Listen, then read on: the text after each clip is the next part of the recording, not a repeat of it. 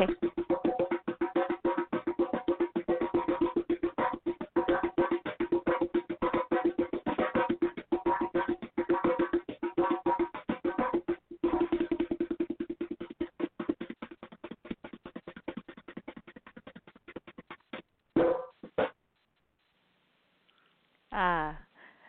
So we were listening to Baba Mpho, People of the Sun Collective. We're going to be talking today about the tribute to African ancestors on Saturday, June 13th, 12 noon Eastern Time.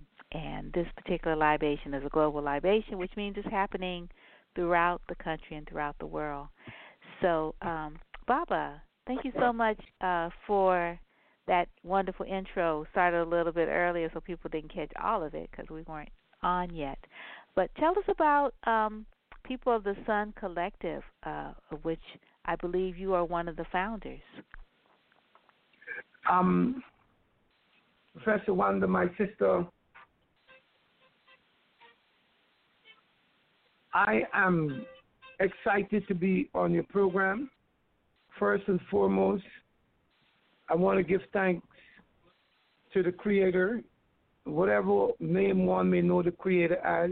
When we speak of the Creator, we say Olodumare, and we acknowledge not only the masculine energy of the Creator, we also acknowledge the feminine energy of the Creator, fully comprehending that there can be no creation, that there can be no life without the male and the female.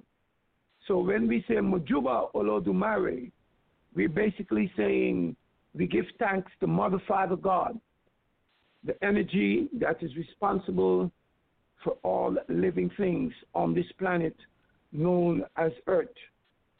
I also want to give thanks to my Ori, Mojuba Ori, which is my divine essence.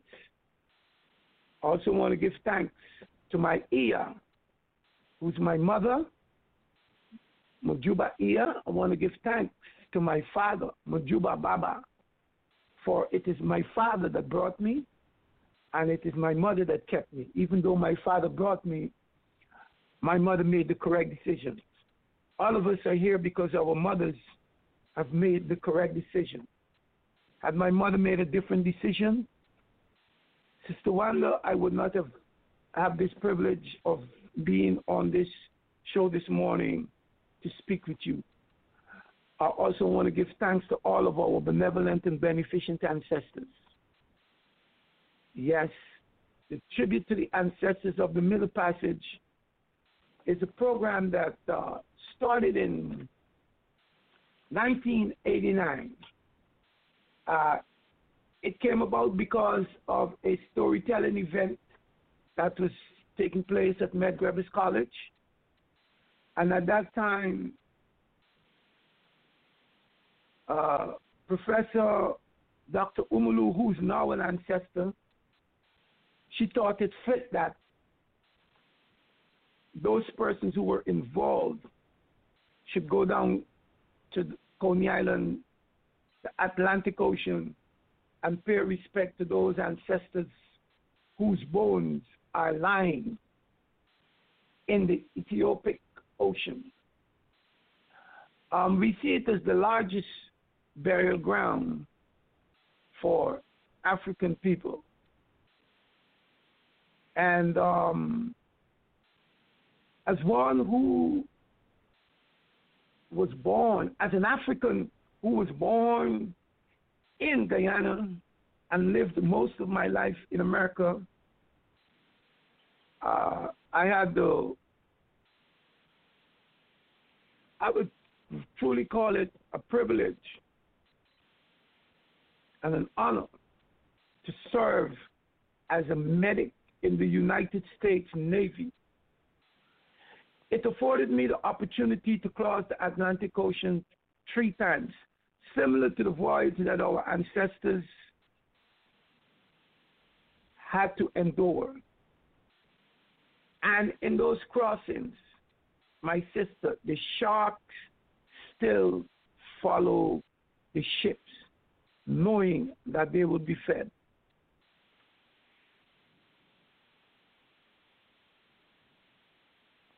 Yes? Yeah. So, so the sharks followed the Navy Yes. ship too. Wow.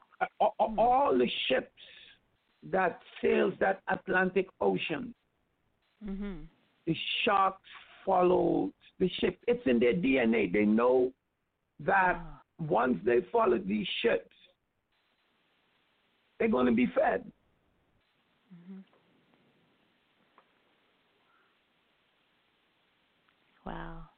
Because these ships continue to throw, in this particular time, they throw scrappings of food and stuff, over the sides and stuff. But they know that ships, if they follow ships, food is there.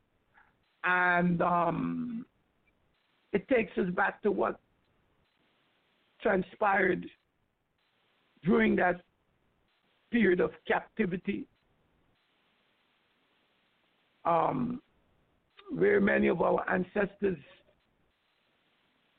jumped ship, some of them who died during the process. It is estimated that 1/3 of our ancestors who were packed in the holds of those dungeon ships by those pirates, it was estimated that 1/3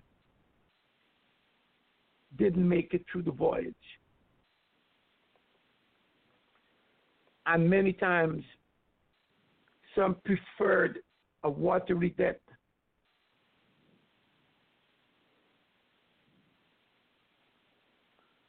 Yeah. Yeah. So tell us more about the people of the Sun Collective and what happened at when you went to Coney Island to you said Ethiopic Ocean or Atlantic Ocean for this ritual. And I believe the first time that you all had this the tribute, it was in December, and then it was so cold. I think you all eventually moved it. Yeah, it was in to the summer. November. November, okay. Mm-hmm. Yes. The first time they went down there, it was in November. It was cold, and persons were shivering and complaining about the cold. Mm-hmm. And so they were reminded by Dr. Umalu that when our ancestors were brought as captives, not slaves, captives, they did not have on boots and coats and long johns and gloves and hats. They hardly had any clothes on their back. And many times they didn't have any shoes on their feet. And that is the condition that our ancestors experienced when they were brought to these shores of America during the winter months. Now, could you imagine coming from a place of warmth and love and joy, and then after traveling on the seas for how long? Here you are, hardly any clothes on your back, no shoes on your feet, no proper food to eat.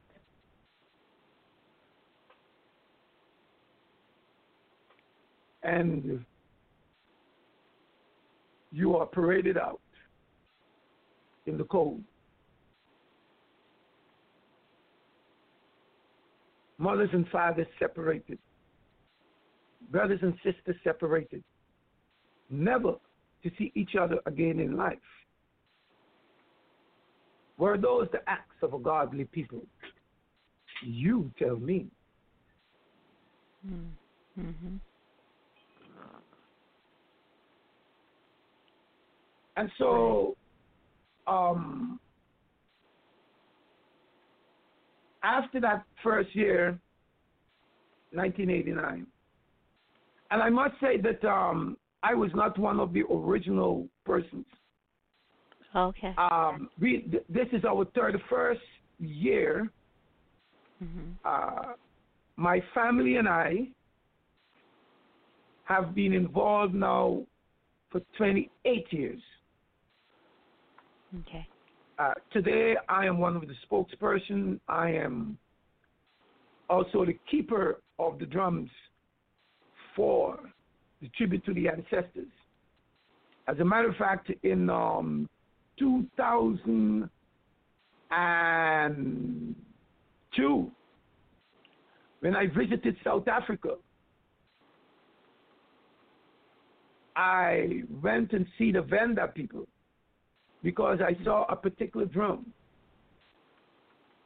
And so I went and see the Wanda people. And they made some drums for me because the ancestors told me I had to bring back some special drums. And these drums are called ngomas. And one of the drums that was made, I did. Uh-huh. Yeah. And one of the drums that was made for me to bring back, it's played on 3 sides. It's called the Trinity Ngoma. And it represents the family, which is mother, father, and child. Not Father, Son, and Holy Ghost. Because we cannot have a father and we cannot have a son if we do not have a mother.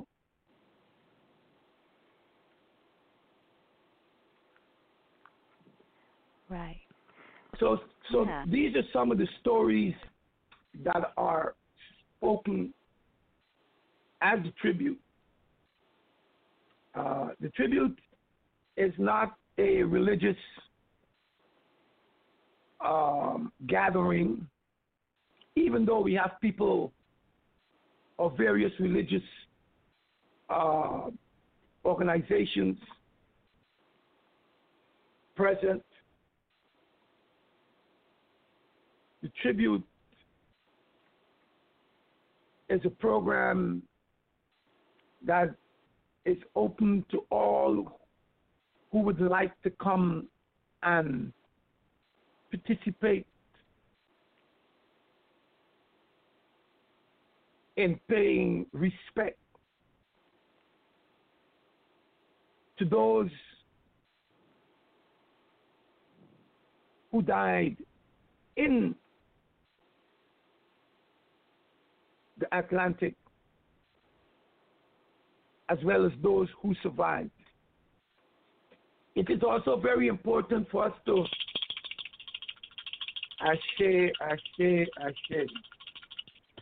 It is also very important for us to fully comprehend that those who died during the Middle Passage, according to Yoruba tradition, they are not our ancestors.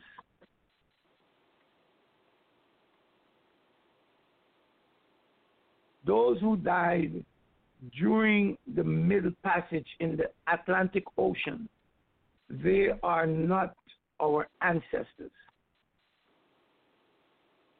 They are our family.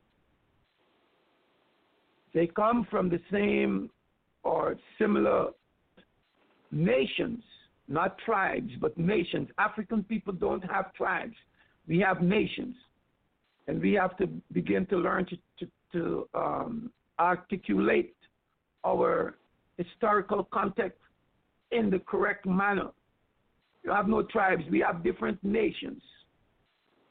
We got the Ashanti nation.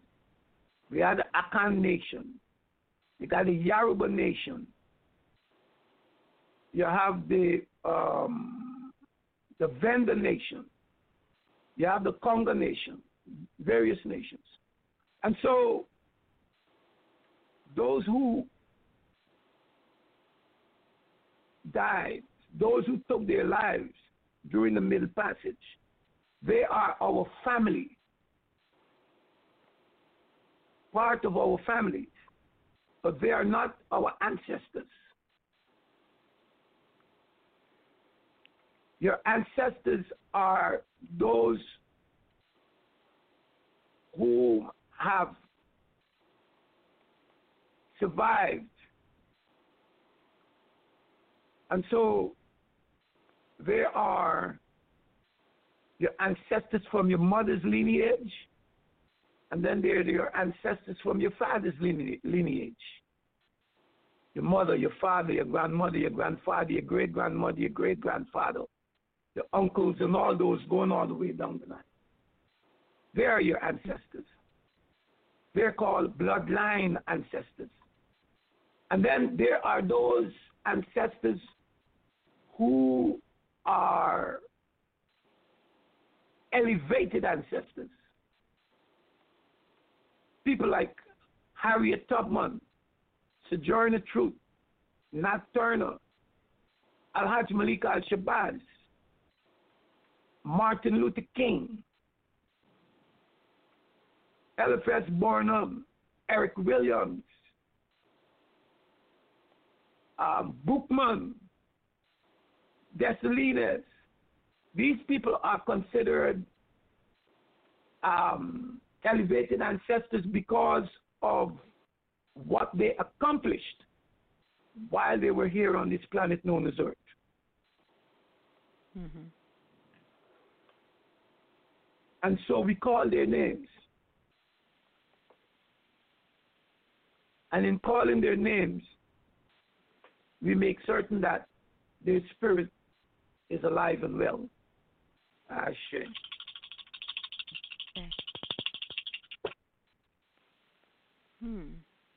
Yeah. One of the members of the People of the Sun Collective and the tribute to African ancestors is Baba Bill, who is now a revered. Who's now an ancestor? Yes, indeed. Yes, we maybe you could talk. Yes, Yeah, so maybe you can talk about the members of People of the Sun Collective and how you all came to be. I mean, People of the Sun is an unusual name, let's say, and is unique to those of you in Brooklyn who put on this tribute every year. But you do other things too. So I was wondering if you could talk about the organization and who the members are. Oh, and also if you could give more details about what you're doing this weekend, because some of it's going to be live, actually, but it's going to be virtual, so that people know how they can participate virtually in the tribute this weekend. Okay.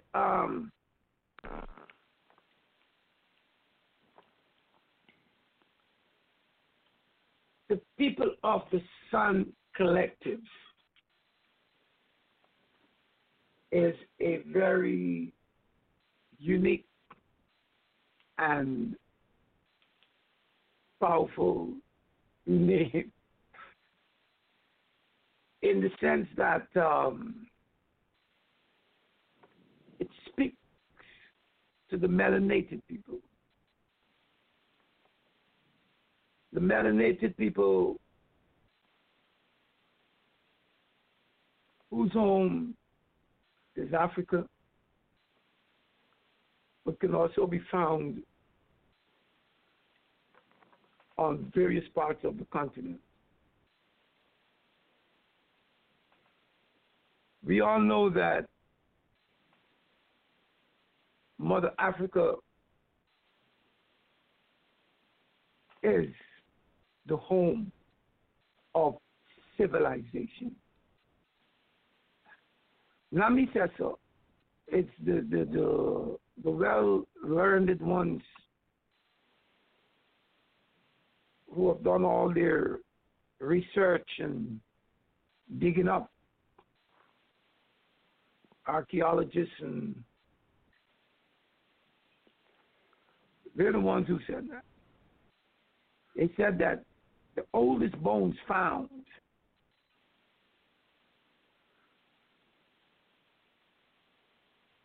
is an African woman. In South America, oldest bones found is an African woman.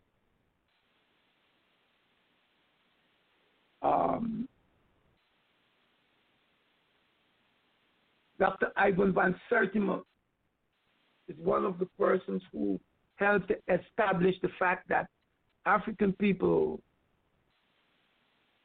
presence were here in the Americas before anybody else. Now Dr. Mpho is doing the same with additional information. Medgaris College is very unique and at the forefront of making certain that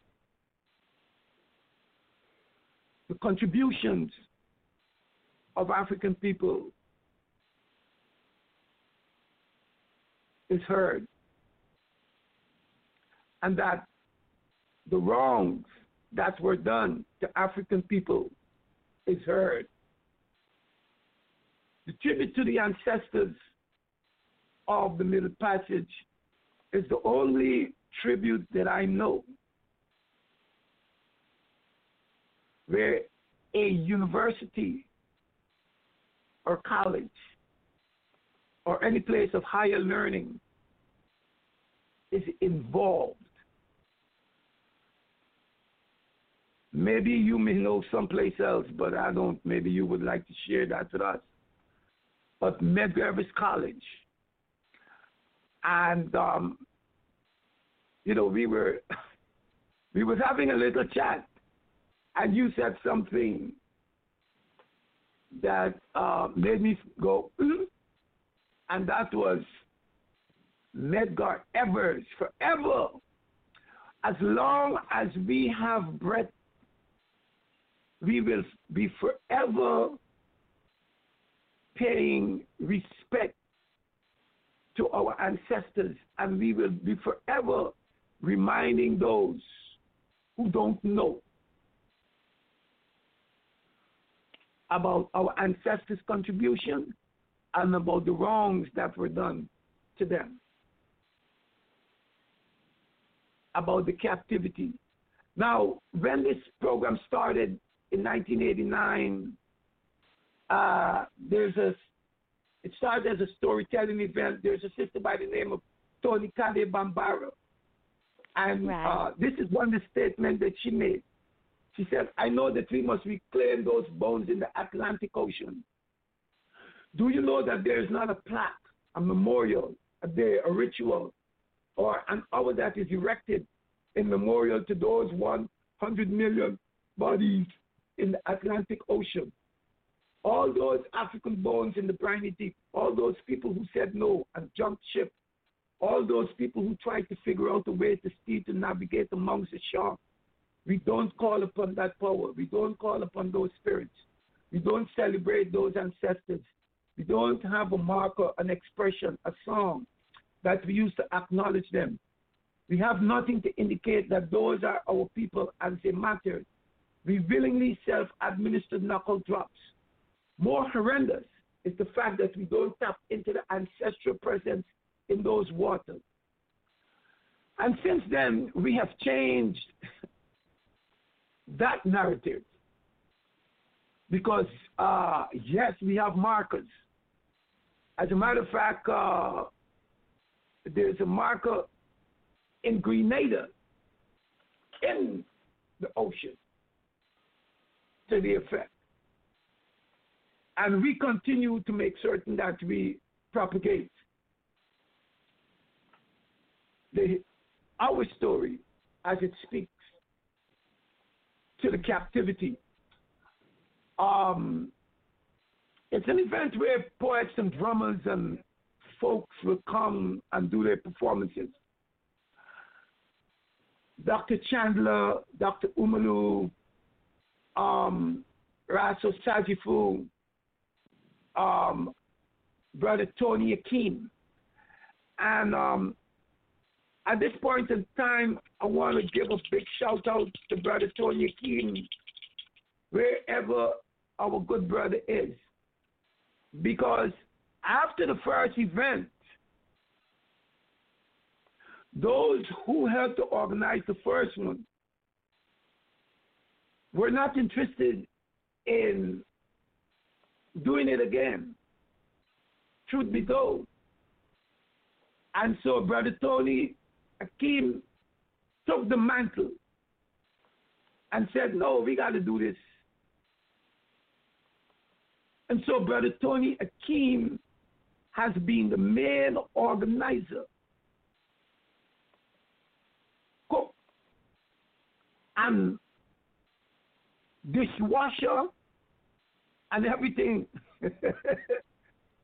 And so when I came along, it was truly a privilege and an honor to work with him.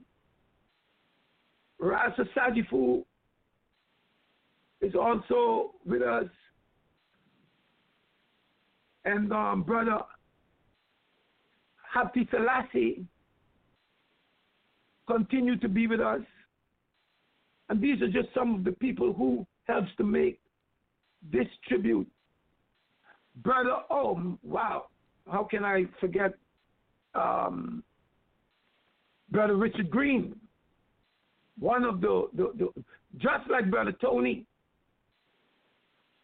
has been there with us, side by side, with Brother Tony, Brother Richard Green, Dr. Richard Green. And so we continue to do what we have to do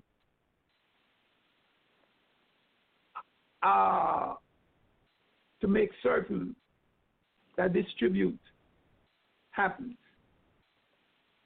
This particular week, because of the COVID situation, we will not be doing our full program down at the boardwalk, but some of the elders will go down there, and we will have the libation done at the water edge, and that would happen between 12 to 1. And then everything else will be taking place via Zoom.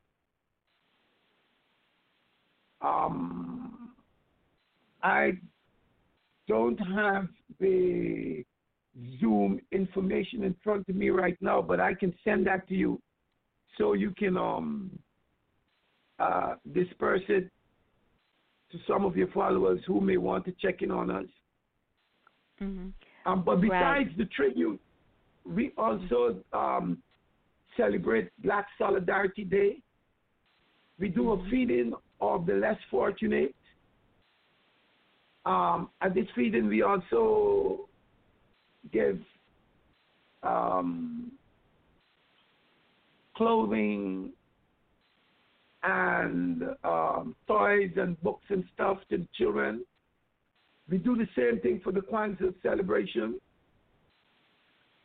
We also have a fashion show that is done, Black History Month event. That fashion show is to help to raise funds. But most importantly, we use the students, and it's a way of helping them to build their self-confidence, to step on that stage and walk and talk and assert themselves. Because a lot of times some of these shy folks and in the fashion show for a long time we've been having plus size models. So this whole thing about plus size models, I look at it and smile, because our fashion show was always one to help instill self-confidence in our young people. We also do a Malcolm X birthday celebration, and we also do a health expo. In that health expo, your health is your wealth. Take care of your body, and your body will take care of you. The most important thing you will ever own while you're visiting planet Earth is your health. So take good care of it.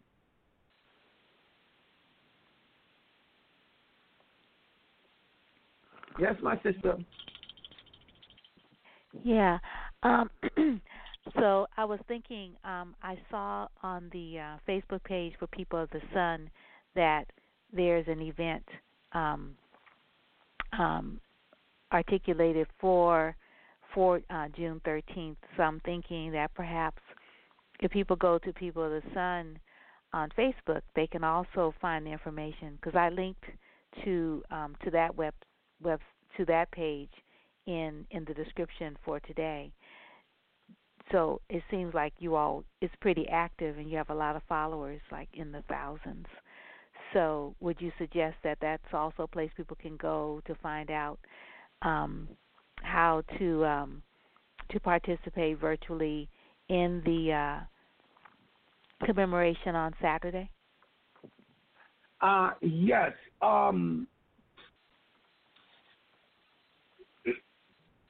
There are two pages.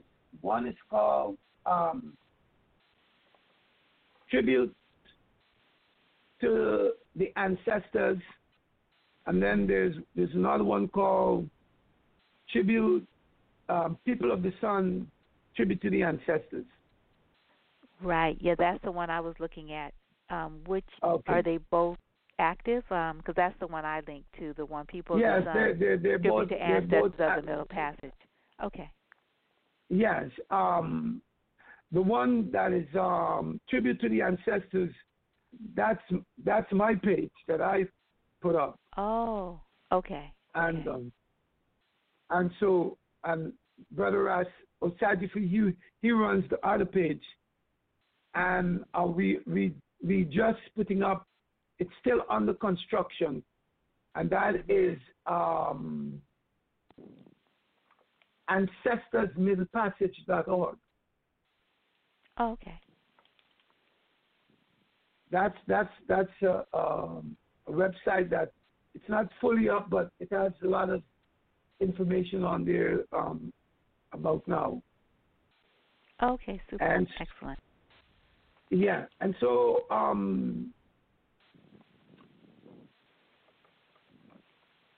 I am very excited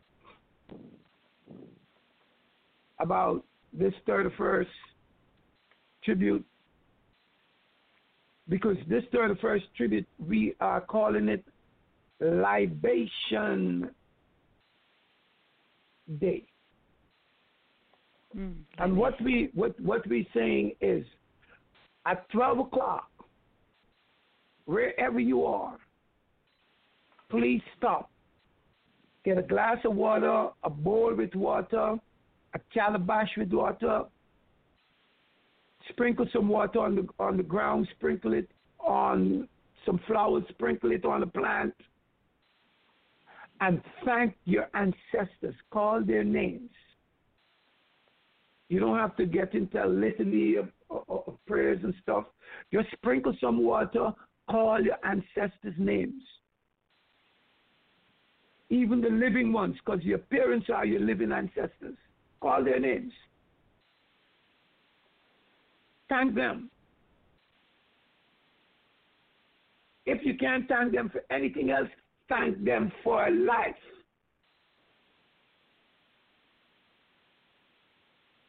Daddy, I give thanks for you bringing me. Mommy, I give thanks for you keeping me.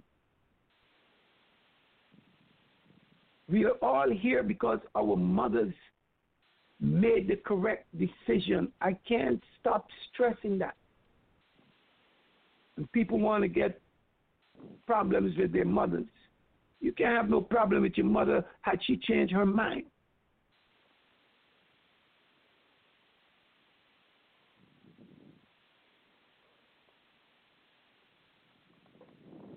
Thank them. And please do me a favor. Take a picture of you pouring libation or take a short video and post it. Post it to our website. Post it to your website. Mm-hmm.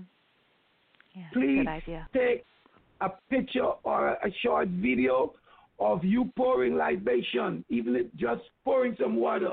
Take a picture of it, post it to the website, post it on your page.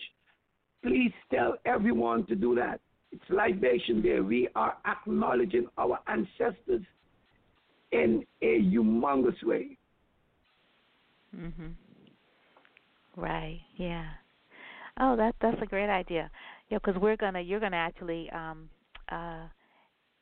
after your libation, you're gonna join us in the virtual global libation that's Correct. happening through the International Coalition for the Commemoration of African Ancestors of the Middle Passage, of which People of the Sun Collective and the Libations for African Ancestors of the Middle Passage, you all are a part of that organization. And so we are going to also be broadcasting and pouring libations at the same time and going live through Facebook, the Facebook page, Remember the Ancestors. Remember the Ancestors. So there are a lot of ways that people can definitely connect. They're going to be broadcasting, from Charleston, and a lot of places. Yeah, well, we have some on June 13th because it's the Global Libation Day. Mm-hmm. Yes. Yes. And so we have people in England, Jamaica, Trinidad and Tobago, Barbados, Guyana, South Africa, Nigeria, Mexico, Ghana. Yeah, those are the ones I remember right now. Brazil. Mm-hmm. Yeah, Brazil. Yeah. Let's see. Was it Virgin Islands? Grenada. Mhm. Yeah, Barbados. Ashay. Yeah. Yeah. And I know our conversation is coming to a close because you have some things you have to do. But I just wanted you to also sort of thinking about what's happening now with the pandemic, COVID-19, and the numbers, the toll on our community is pretty horrific in that a lot of people of African descent are dying from the viral infection, and people definitely need to realize that even if the shutdown is opening in a lot of places here in the United States, that people still need to follow the data and stay a safe distance, from other people, and to make sure that they wear their mask and wash their hands and keep them out of their faces. And then on top of that, we have this worldwide call for an end to police brutality and excessive force on people of African descent because of what happened to our brother George Floyd on Africa Day, right? On Memorial Day. So I was wondering if you could, if you have any words you want to share around this particular time in the world and in the United States that we are pouring libations for our ancestors. On COVID-19, I encourage everyone to follow the protocols of safe distancing, I said, do not wear a mask unless you know that you're going into an area where it may be contaminated, or if you in a situation where you cannot practice social distancing. Wearing a mask deprives you of the most important food the body needs, which is oxygen. And so we all know that this particular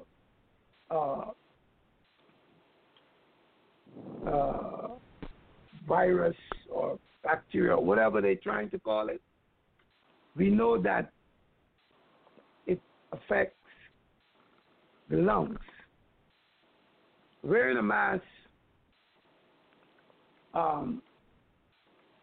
deprives you, and not only deprives you of oxygen, but it also creates what folks call autoimmune poisoning, because you are breathing back in the carbon monoxide that you have just exhaled.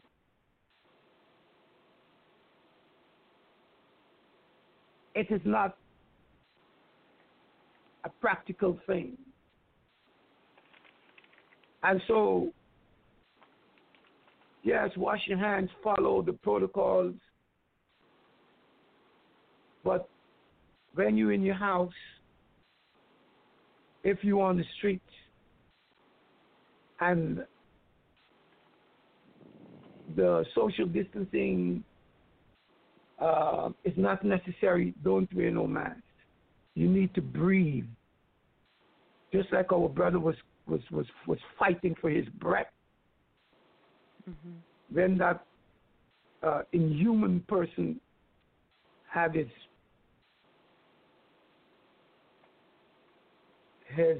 knee on his neck, he was fighting for the most important element, the most important food the body needs, which is oxygen. So don't deprive yourself of it.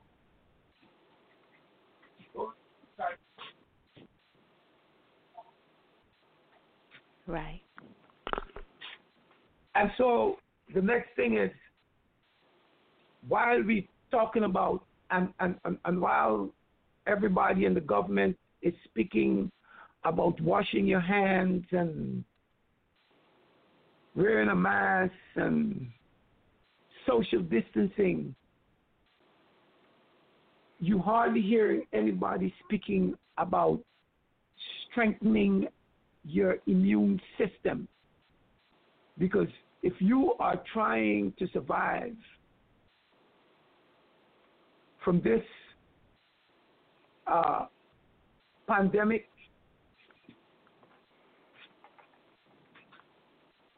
if you're trying to survive from this pandemic or any ailment, so to speak, the first thing one needs to do is to strengthen their immune system. You have to learn to strengthen your immune system. You cannot indulge in anything that will compromise your immune system. Wearing a mask compromises your immune system. Drinking alcohol compromises your immune system. Eating toxic foods compromise your immune system. Not drinking adequate amount of clean water compromise your immune system. Eating toxic meat at this time compromises your immune system. Faking anything that would have a negative effect on your liver compromises your immune system, because the liver is the organ in the body that is responsible for doing all the detoxification. So anything that you would take that would have a side effect on your liver or a bad effect on your liver. And this is what we need to be telling our children, telling our people. Get the dandelion. Get the burdock.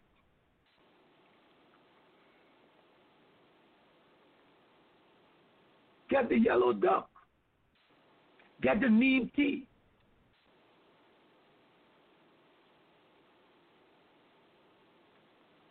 Get all the teas that helps with the lungs. These are the things that we need to be advocating.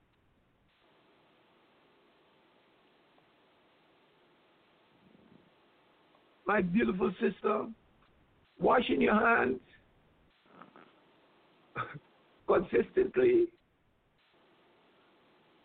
is good, but it also deprives the body of creating that immune system. That's how, these bacteria, that's how our body begins to develop the antibodies that it needs to fight. As a child growing up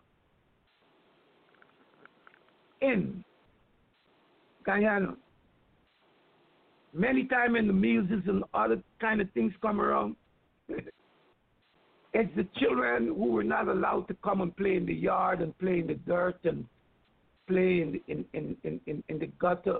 They were the first ones to come down with these kind of virus because their immune system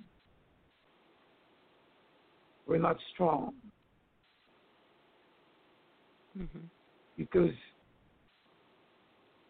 the more we are exposed to the natural bacteria in the environment, is the more our immune system learn to develop the immunities it needs to defend against it.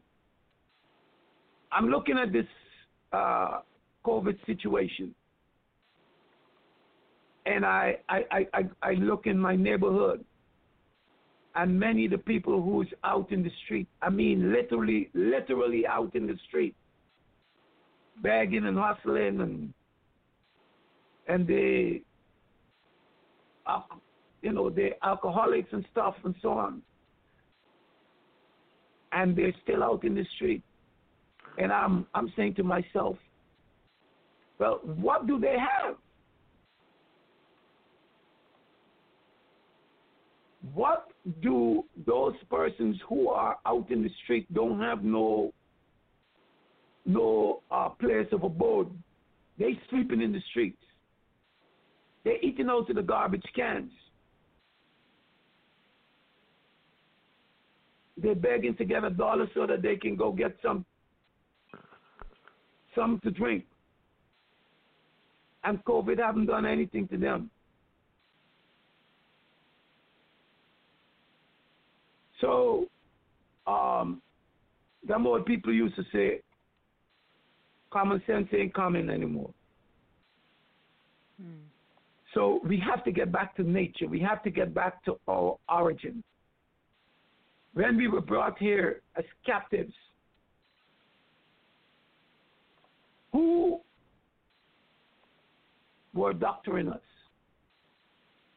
What doctors did we have at our disposal? And we survived. They used to laugh at us as we ate the watermelon, the seed, all the way down to the rind. They laughed at us. Today, the scientists and the folks who are doing research are now finding out of the healing and cleansing properties of the watermelon. In the Caribbean, we have the coconut water. In the military, I learned that if I did not have saline or blood, and somebody needed one of the two, if I can get young coconut water, I can use that until You get back to the base or someplace where you can have saline or blood to give to the injured soldier. Coconut water is an oxygen food. It's also full of electrolytes. You have the sea moss coming out of the sea. Because of Dr. Sebi now, the price of sea moss has jumped sky high. We have to learn what to do so that we can strengthen our immune system. Yes, pay attention to the social distancing. You know, the world, not just America, the world was in a state of fear. Yeah. And fear is one of the most profound things in the destruction of your immune system, because fear creates stress. And when a person is stressed, it releases acid. When a person is in a state of happiness, their immune system gets a boost. Not me says so. All of the doctors and the research is there. So, if people are in a state of fear, they are in a state of acidity. And then you make them put on a mask. And so they're breathing back into their lungs the toxicity that they're supposed to be breathing out. Doctors wear masks when they're going into a hospital operation primarily for two things. If they're operating on someone, they don't want their germs to get into the open cavity of the person they're operating on. Or if someone have a known illness that is airborne, you put on the necessary mask and clothes so that you don't become affected by it.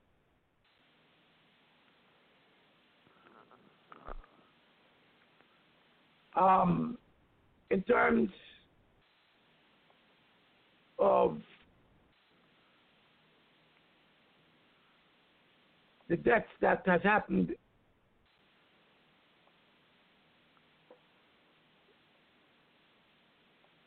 you know, it is a continuum. I'm not surprised that so many of our people have died during this pandemic. I'm not surprised at all. And those who are surprised truly don't have an understanding of the history of this past 400 years. And so we have to return back to the roots. There are places like Lesotho and Madagascar and certain parts of Africa. You don't even have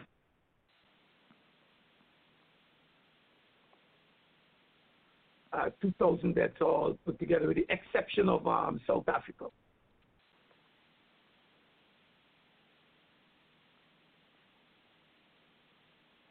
And so it is what it is. Mm-hmm. How do we protect ourselves and our families? We have to stop eating these fake foods. Most of our food is coming from China. Yeah. Most of our foods are coming from China.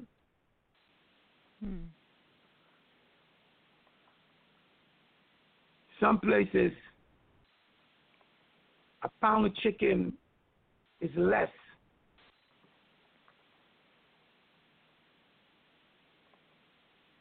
You pay less for a pound of chicken than you would pay for a bunch of spinach.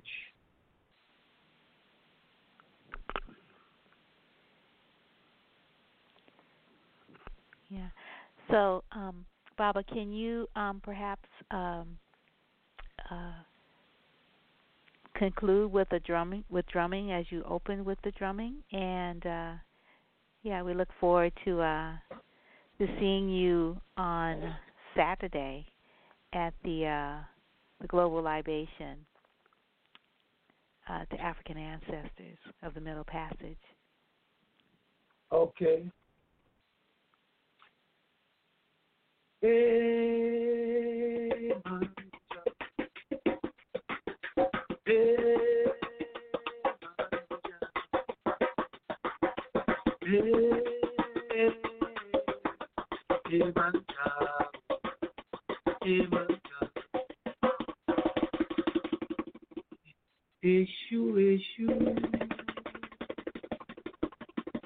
Eshu dara,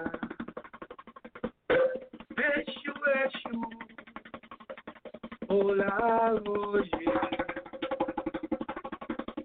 Ola roye, Ola roye, Ola roye, Ola roye, Eshu.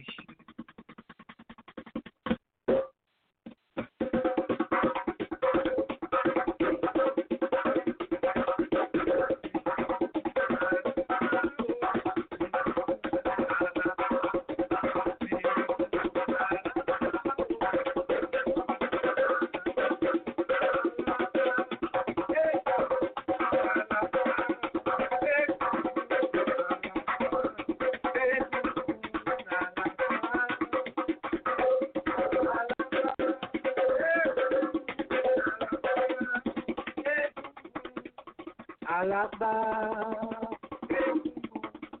Alaba, Egu Alaba, Egu Alaba, Egu Alaba, Egu Alaba, Alaba, Egu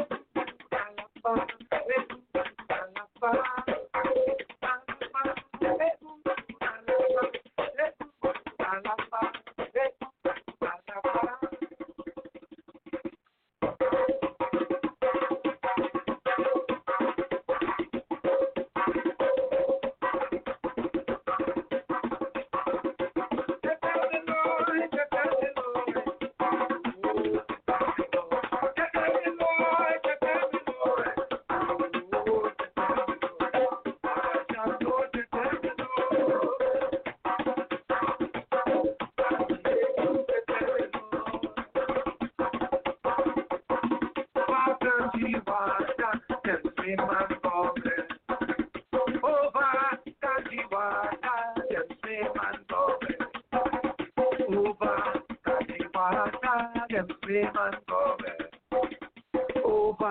Kanjiwata, them swim and go where? Over Kanjiwata, a freedom down there. Over Kanjiwata, a freedom down there. Over Kanjiwata, a freedom down there. Kanjiwata not taking me, uh-huh. Kanjiwata not scaring me, uh-huh. Kanjiwata not frighten me, Kanjiwata not drowning me, Over Kanjiwata, them swim and go where. Yes, my sister. Ashay, thank you so much. You're welcome. I give thanks. We do pray, we give thanks to the Most High, Mother, Father, God. Ashay. May you continue to live a long life, but most importantly, have a healthy life. Okay. So that you will be able to fulfill your destiny and have all array in life. We appreciate you and we give thanks for you.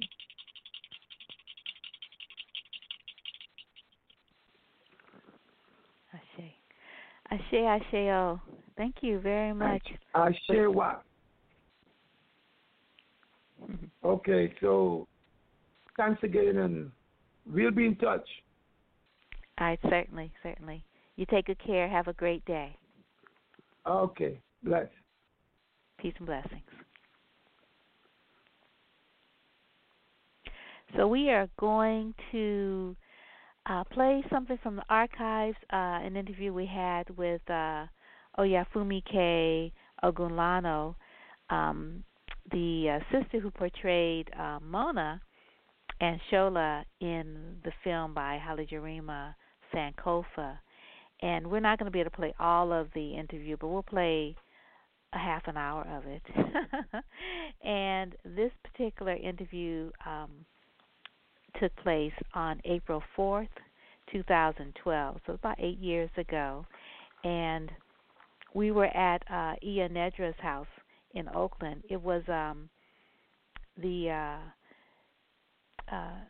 Iya Oyafunmike was here as a part of the Oakland International Film Festival.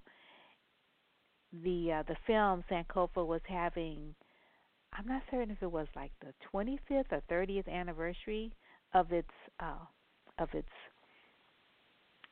opening, and so she came. It was really, really nice having her present to talk to about this document and what it took to make it and the different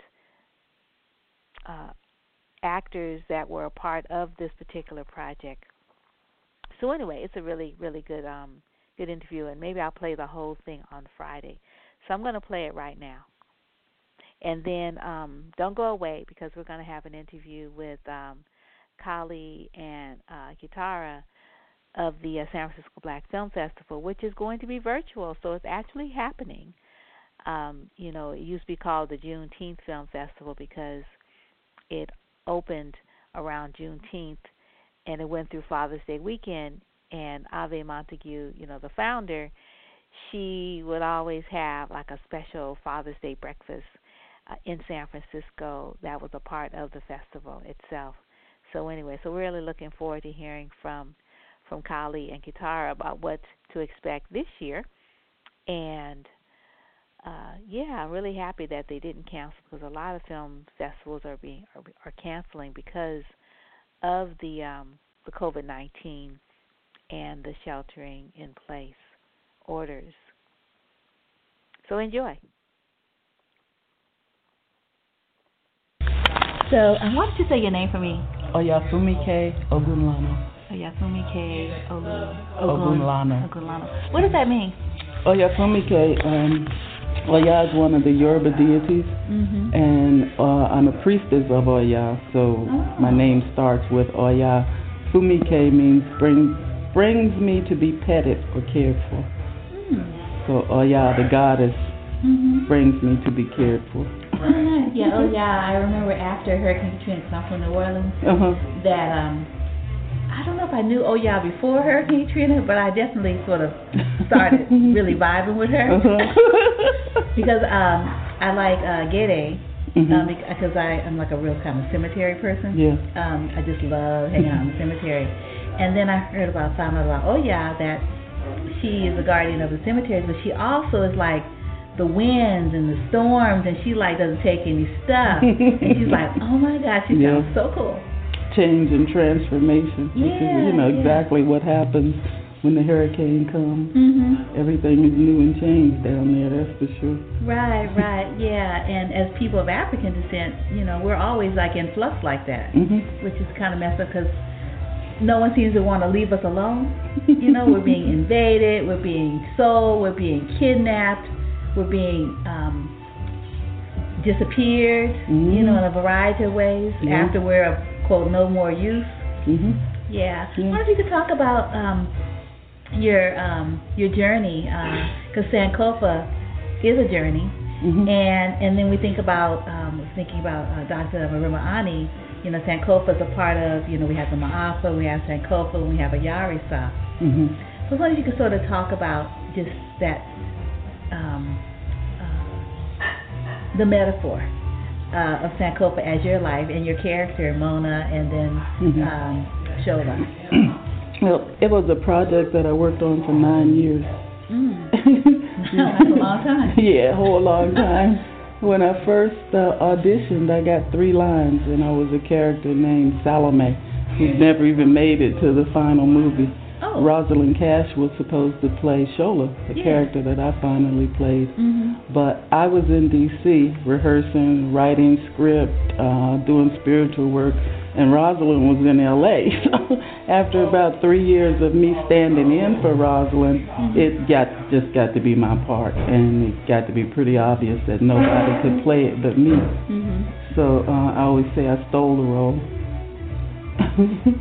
In that 9 years, we were rehearsing at Howard University a lot, out in Rock Creek Park, anywhere we could, auditioning other actors and developing the scripts.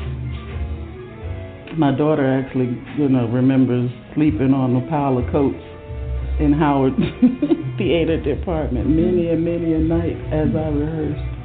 And it got so bad, my friends were teasing me, talking about, "Oh, you still making that movie? Ha ha ha." Oh man! But it finally came out, and of course nobody knew that it was going to do what it did. Really? We had no idea. But there was no movie like that movie. We had no.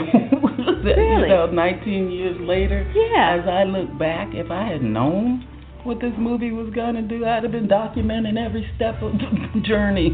Right.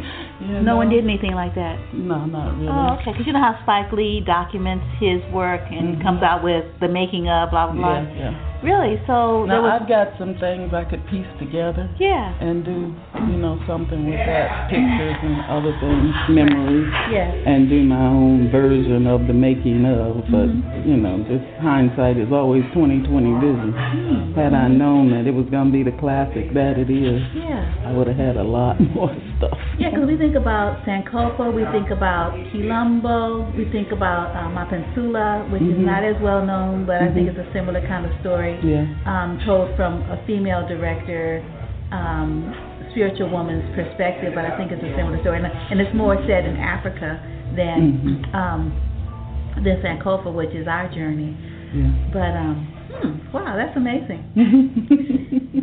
And there was a lot of sacrifice that went into this 9 years, right? Yeah, a whole lot. Yeah, because I was reading that you were reimbursed for all of your travel to make the film, and then when the film was on the road, sort of having the screenings, you got reimbursed for all of that. But really, it was like your gift to the community because financially you didn't make any money. Exactly. Although the film has made money. Film has made a lot of money. Yeah, you can't get it free. You were talking to me about forgiveness. Exactly. And that's my big piece. I'm trying to forgive Haile for not sharing the profits like he promised that entire 9 years. Oh, my sister, this movie does well. I'm going to take care of you, my sister. And I listened to that crap. And was in Jamaica getting ready to shoot the first scene. Had on my makeup. He had my ticket and my passport in his possession. And he put this contractor in front of me. And I'm like, that's not what we agreed to. Oh, just sign it. You'll never see it again. So I did. I'm ready to start filming. And like I said, I had no idea that the movie was going to do what it did. So, I'm still working on that forgiveness piece. I still have this vision. Next year is our 20th anniversary. Right. So I see this big gala event where he gives us all checks. Even Nunu's children, her descendants, because I really feel like if she had her money and been able to get proper medical care, she'd still be here. Who's Nunu? The woman that played Nunu, Alexandra Dawes. Right. Yeah. Oh, wow. She's been dead about 5 years now. Yeah. Right. Every time she saw him, she would beg for her money. Oh, wow. That's terrible. Yeah. Yeah. So, as you were, on this 9-year journey, you were also having a sort of a simultaneous journey, I believe, around your spiritual development. And I was wondering if you could talk about sort of the intersection of your spiritual awakening and the movie, the film, and what that did for your character development of Mona and then Shola. Well, by the time I did Sankofa, I'd actually been a priestess for 12 years. Okay. So I was well on my way to my spiritual journey. Nice. I actually think I was chosen by the ancestors to play that role because I am an actress and a priestess. And in those rape scenes, I actually went to a corner and pounded my stick and called all the female ancestors who had ever been raped to come and help me film those scenes. And I don't even remember filming them. I look at them now and I'm crying and snot is running out my nose and I'm like, wow, that's really good. Yeah. But I don't remember filming them. As actually, the one thing I do remember is one time my head actually did clunk on a cobblestone rock. I mean, really hard. It's a good thing I have a hard head. But you see it. It's in the movie. And you hear, my head hit the rock. Yeah. And I remember that. But other than that, I don't remember filming those scenes. When I first got to Ghana, I just refused to go into that castle. Yeah. And you talk about how your ancestors were talking to you. That's kind of cool. Because he finally forced me to go in after about 10 days. And I felt like I was going to throw up. So I ran to where the ledge where the cannons were. Yes. And I actually felt him grab me in the back of my neck. What's wrong with you? Everybody here has been cast by us. You are here to do a job. You have to tell our story. You better get yourself together. And then when they let me go, they said, you will be protected. And Ganaba, the man who played Sankofa, the drummer, came onto the set. He was a hermit. I mean, we were so lucky that he decided, when he was asked, he first said no. But then he said, well, I want it done right. So he came out to do it for us. Immediately fell in love with me. Stayed the whole week I had to film. And every time I had to go in that dungeon, he would go before me and pour libation throughout the whole place, explain to the spirits what we were doing and ask their permission. So that's the way I feel I was able to even go down in there and work, because it was horrendous, horrible. Had this been the first time you had ever been to a slave dungeon? Oh, yeah. Oh. Yeah. Actually, it was my first time in Africa. No, second time. Because I'd gone to Nigeria to get initiated. But it was my first time to Ghana. Yeah, but there are dungeons in Nigeria. But I didn't go. I was on a spiritual quest the time I was in Nigeria to find my godfather and get initiated and all of that. Yeah. So, as being chosen for this role, when I think about Sankofa, I think about Octavia Butler's protagonist, who in her book Kindred, and how this woman, she has to go back to repair something so that her future generations, including herself, could be born. And Octavia Butler, she did a whole lot of that kind of sort of spiritual connections to the present. And I was wondering if you could talk about sort of what it means to be an Mpho priestess, and how, because you mentioned in some of your writing how you were running from that path for a while, and I think it was, I don't know if it was because, sort of meeting your daughter's father and sort of just being open or just listening to what was happening, what he suggested? Because he wasn't like, you have to do this. It was like... It was an intellectual challenge. He said, you don't have to believe in it. All you have to do is do it. Right, yeah. So, because we always try to intellectualize the culture when it's so simple. And, if you want to intellectualize it, then you run into one problem after the other, overthinking the thing that's just so simple. So that appealed to my intellect, so I got a reading. And now that I can read, I realize that that first reading took death off of me. I had to give 9 pigeons to my ancestors and go to the cemetery and clean off with a 10th one and let it go. I had to put this bracelet on and had to set up my ancestral altar and get an Obatala Eleki. So I did all of that. And my landlord gave me the house I lived in. Cost me $2.55 to put the deed into my name, so I've been Yoruba ever since. Yeah. What do you mean we say it took death off of you? What do you mean? Now that I can read, I realize that Eba is only done for somebody who's about to die. Seriously? Oya is the goddess of death. She's the goddess that removes death. So if you've got to give her 9 pigeons, that's some serious stuff that's being removed. Wow. And then to go to the cemetery actually and have to do another one and let it go live. Yeah, I bought my life back.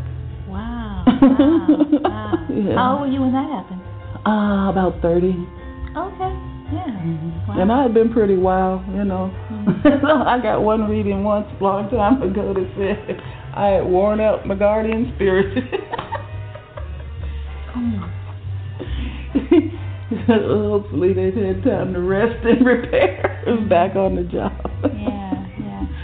And was that at the time when you had 2 sons already, and then you had this girl child? Yeah.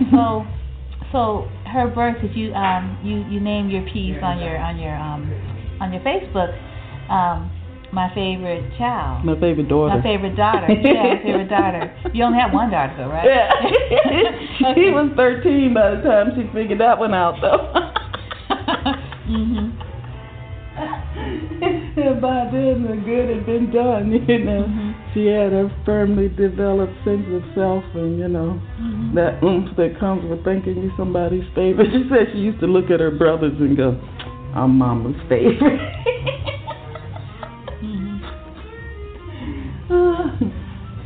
So I still sign her cards.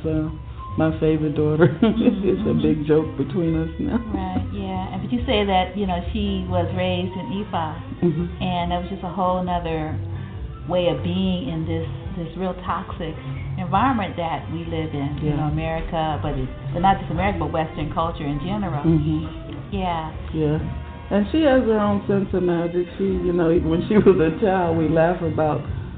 We were in Miami, and my father had flown her down to be with the rest of the family.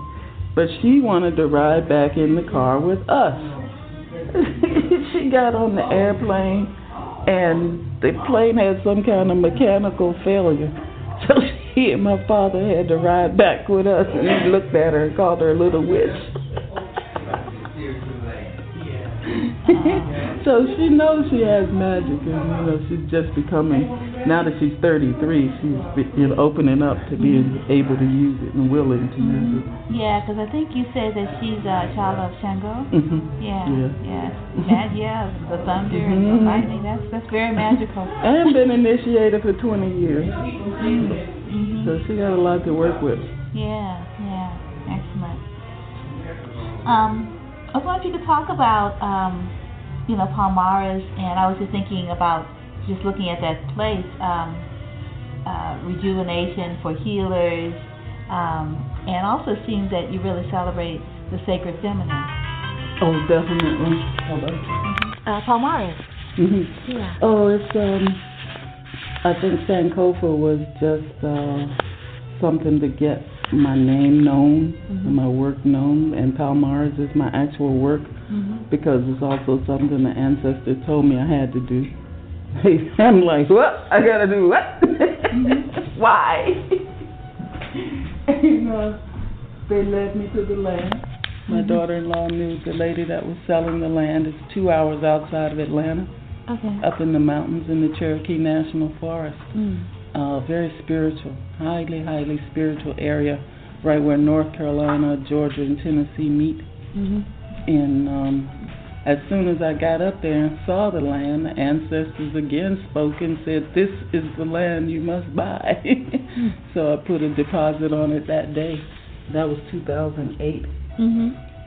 I've been working on it ever since.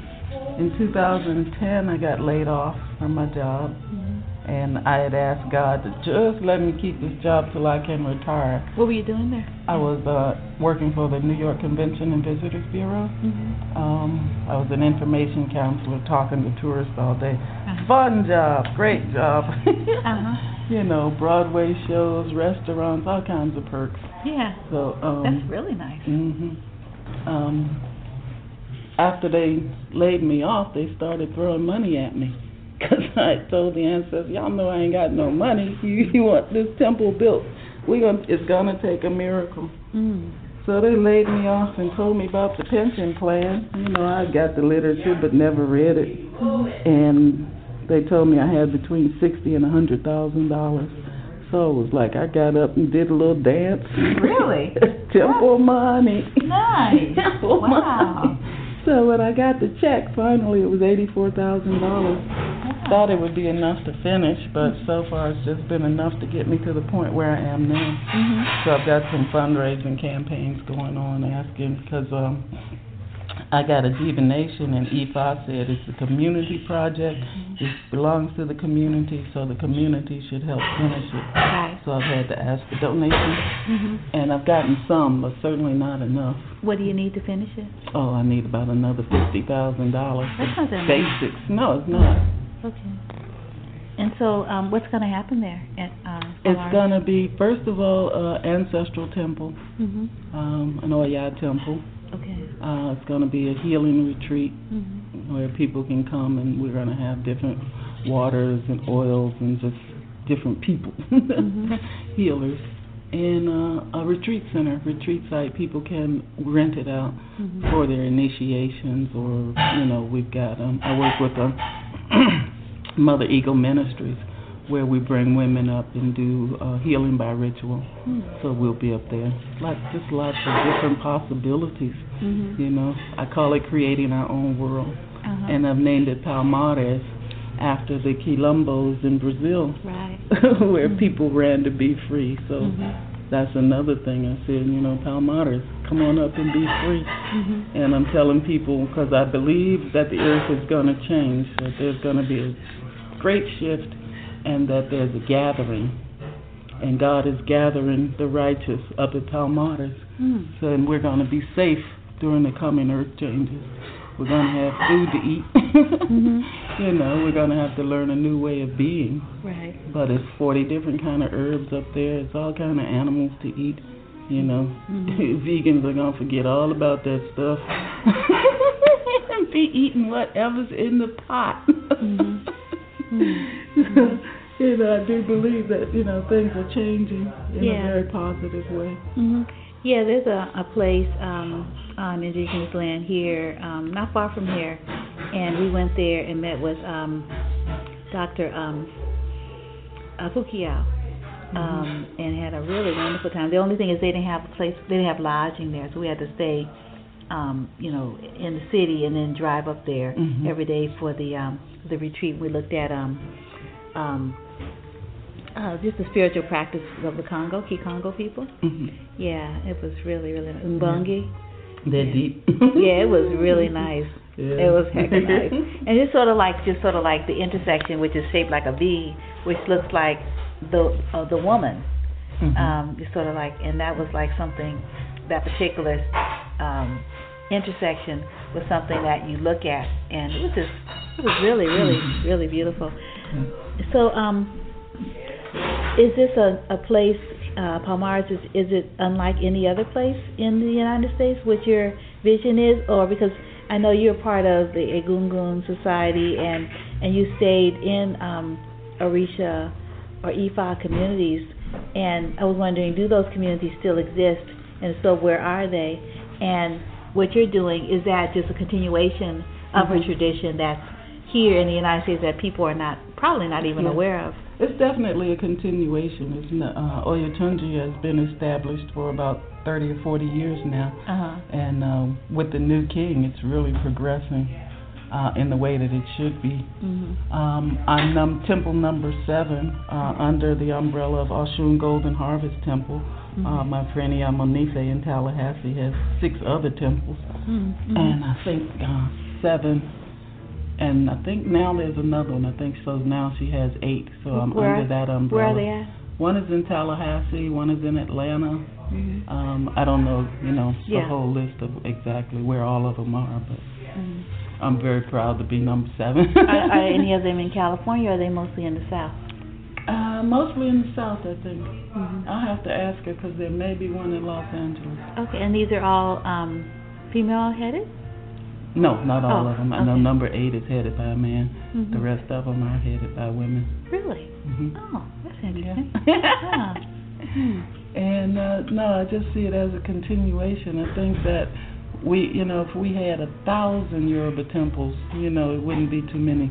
I got tired of seeing beautiful churches and beautiful mosques, and I'm like, well, it's time to have a beautiful Yoruba temple. I envision 12-foot high statues as people walk up the mountain dressed in white, of the Orisha. It's going to be wonderful. How does your spiritual path jive with how you were raised? Like, sort of, as a child, is it like seamless? Is there like no separation? It's just maybe a different way of looking at things? Because, my parents weren't people that were overly religious. They sent us to Sunday school, but at 13 I declared I'm not a Christian, I'm not going back, and they didn't give me any problems with that. At 13? Okay. At 19, I tried Islam for a while. That didn't work. I was like, all these gods are crazy.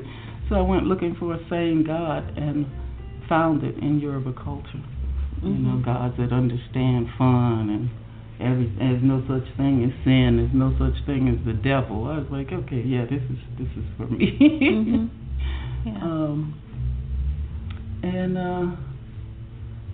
It wasn't easy because at first my parents, didn't like the idea. But my brother had been in it 5 years before me and kind of broke them in. But even after 5 years, by the time I got in it, my mother was still talking about y'all walking around in them rags and practicing that shit. What rags? African she called them rags. Oh, okay. But by the time she died, she had her shoe by the door, her Yemenja altar set up. Really? Wow. And dolphins everywhere because she was Yemenja. And by the time my father died, he'd made a total transition too. He would sit there and let us do anything we wanted to do. Daddy, we need to feed your head with a ram. Okay. So, what's that mean? We kept my father alive so long that the readings started telling us, leave him alone and let him go. My brother and I just doing different elbow on him. So we finally told that we were being selfish and to let him go. So when you talk to the ancestors, what do you have a conversation like you and I are having a conversation, or is it? Are you sleeping? I mean, how does it? Sometimes I certainly hear them very well, and then we have a system of divination that we use, and they'll talk in that, or I can go to them and ask them direct yes and no questions.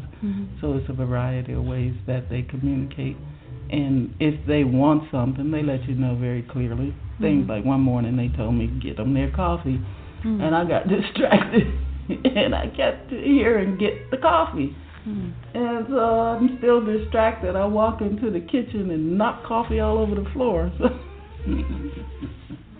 I got the coffee.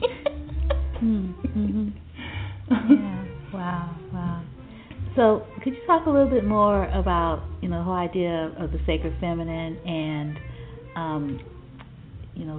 with regards to your past? Because I noticed that you were a part of these different female spiritual circles, from the Earth Mama Healing publication to some other things. And I wonder if you could talk about that a little bit. as well as I know there's usually a reading that happens, and I was wondering where that took place and what the prediction was.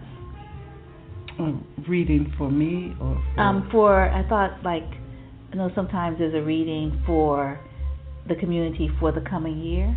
Oh yeah, different people do readings of the year. Do you do that? No. Oh. I usually call my girlfriend Monifa and get her reading. Follow those prescriptions. Let me see, but your first question, the sacred feminine. Oh yeah, that's a work that I grew up very sheltered, so I feel kind of stupid in not knowing that so many black women were sexually abused and as children. So a lot of the work we do is just healing work to get these women to a place where they can function healthily in society. But also a lot of the work is teaching young girls how to believe that they are sacred and to stop wasting their energy on no good men. And, have goals and ideals and strengthen yourself before you start looking for a man. 'Cause hormones keep us crazy. And this man thing becomes so prominent in our minds that they can't think of anything else. So we just try to show them a better way of being. And then we take them through different rituals, cleansing rituals. Healing the body, healing the mind, healing the womb, the vagina from abuse. Oh, nice. Where do you do that? Where do you do that? Usually with the Mother Eagle Morning Camp workshop. And then, I'll be, of course, branching out and doing my own thing once I'm up on the mountain. And, wherever we're called to do it. Oh, so like we could call you and you could do it here? Oh, nice. How long does it take, just the whole process? We usually do it weekends, but that never seems to be enough time. But it's a start. A lot of women come back for a second or third session. Oh, that's really beautiful. Yeah. So I guess within that, the girls or the women learn that they are enough. Yeah. That they are complete. Yeah. They get a sense of self-respect. And self-love is what we try to instill. Because so many of us just don't have it. That self-love. Yeah. Through your training, as a performing artist, you have a lot of discipline, and then through your practice, as Ifa priestess, you also have a lot of discipline. And I was wondering if you. I'm trying to laugh. Trying not to laugh. Oh, you don't agree with me? It would appear that way. But I really don't. I'm rather undisciplined, but evidently I'm disciplined enough. I don't believe in very strict discipline. I believe in being gentle with yourself in whatever you're going to do. I don't mean discipline like, punitive. I mean discipline in that you are in control to as much degree as you can be in control. That's what I meant. Like, really purposeful. Yeah, that's what mindful, that kind of discipline. No, I totally agree with you. No, we. Well, that was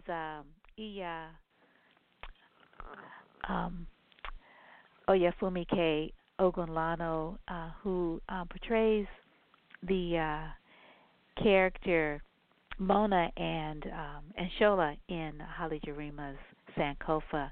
And we are joined in the studio by, are both of you with us? Kali O'Ray and Katara Crossley going to talk to us about the San Francisco Black Film Festival. Are you together? Hi, this is Jackie Wright calling in. I work with Callie and Katara, and I was just calling in to listen into the show. So I'm sorry if I brought confusion and everything. Yeah. So I will. I'm going to get off the line right quick, or at least put you on hold and see if I can round them up. I thought they were already on the line. Okay. Oh, is that all right? They aren't. Yeah, it's just I ended my interview early because I thought you were they, and I'm sorry. I can't go back to it. Oh, okay. Darn. Okay. Yeah. Next time, Jackie, text me. Okay. But yeah, okay. Go ahead and see. Yeah, go ahead and grab them, Okay. and I'll play a little music while we wait. Okay. Great. Thank you. Oh, no problem. So, what are we feeling like listening to?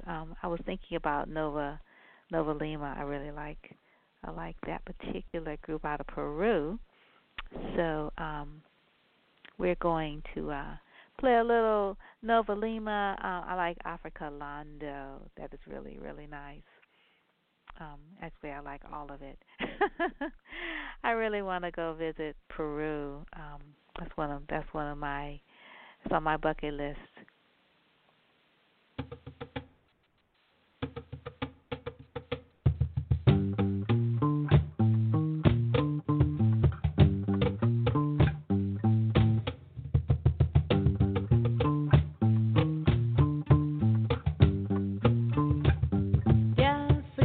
Llegó mi abuela vestida de caracoles, la trajeron españoles en un barco carabela, la marcaron con candela, la carimba fue su cruz,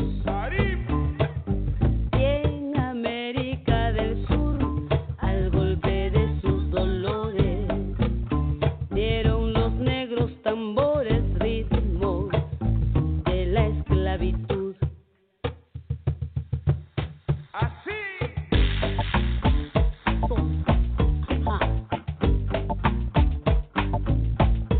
Eso es.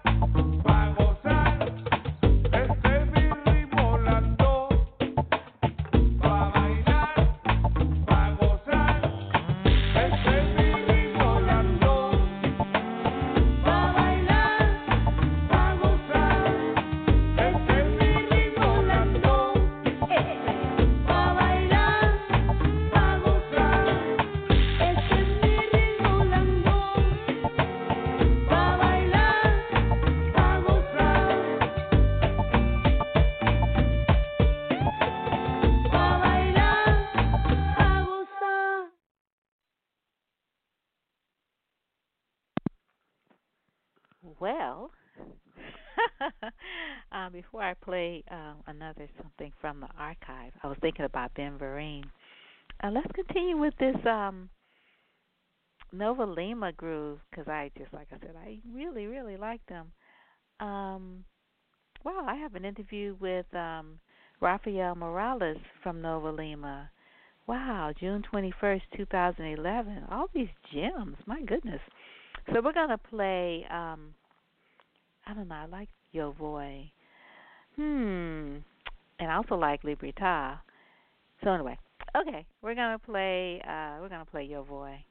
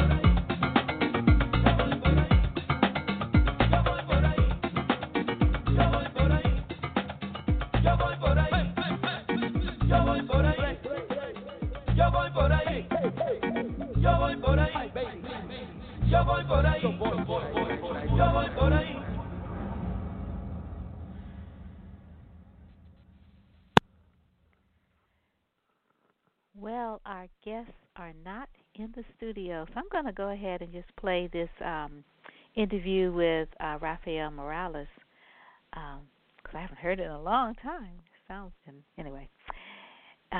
Wow, 21st of June, 2011. So let's listen up.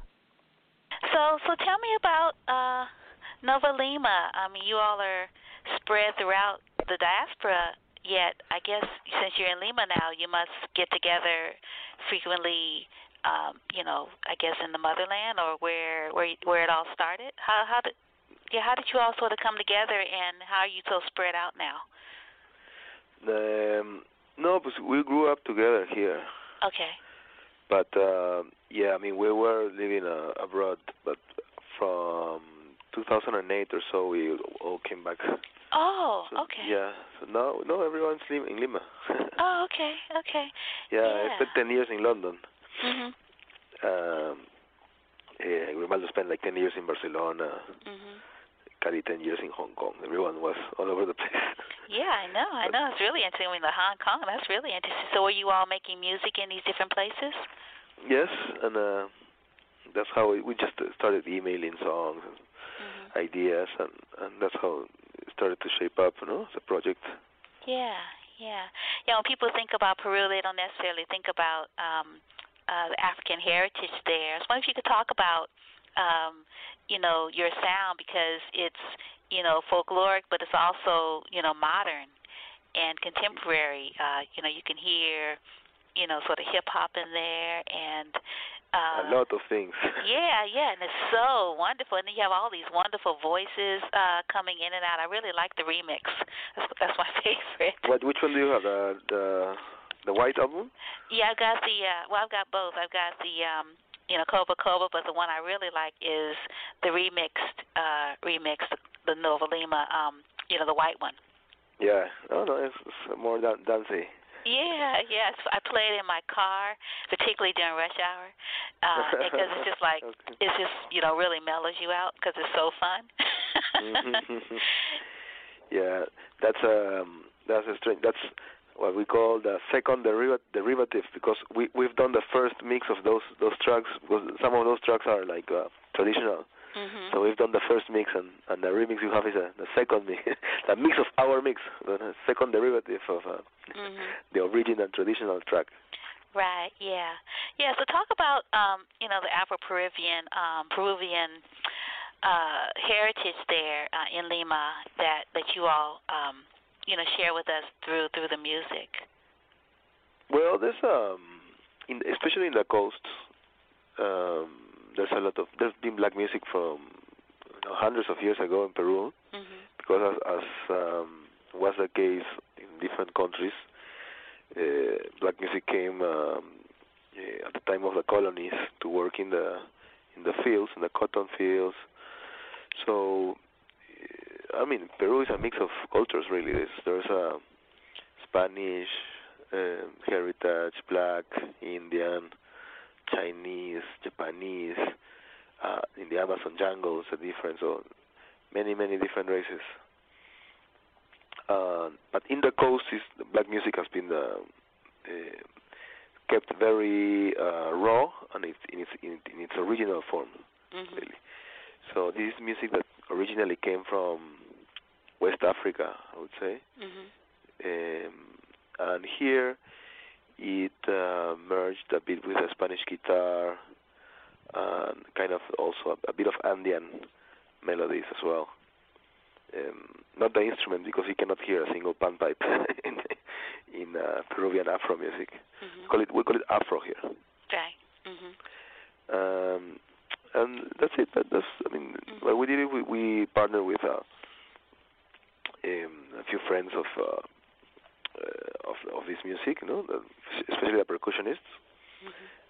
We brought different influences, because the four original guys that did the project, the producers, we come from more, I would say, a reggae, rock, funk, or electronic background. So everyone putting a bit together, into the mix, and that's what you hear. Yeah. So, the original founders, yourself, Carlos, Grimaldo, and Ramon. Yeah.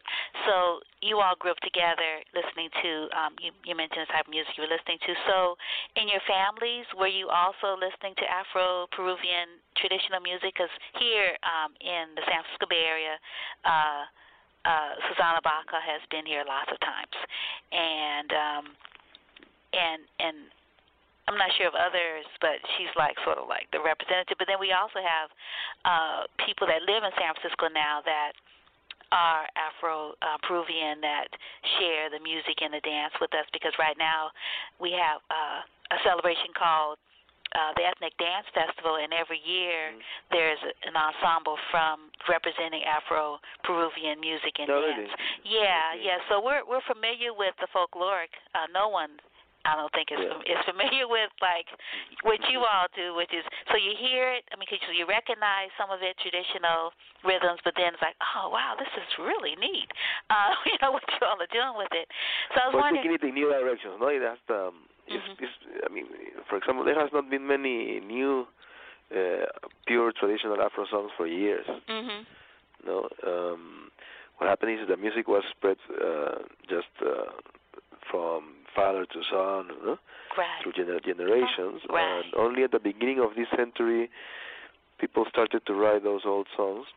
There were not many of those songs also, and there was the prime time of all this was in the 50s and 60s, and after that there hasn't been many new songs of so people, you hear it in the traditional restaurants, you hear it when it's Peru the day, like the 4th of July, no, the Cruz Day, in those occasions, but it's not something you would hear normally on the radio.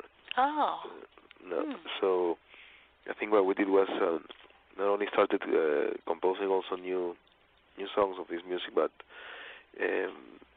revitalizing some of the traditional ones. Give it, make it, I don't know, make it approach. How can you say this? Make people interested again. Yes, especially the youth here. No?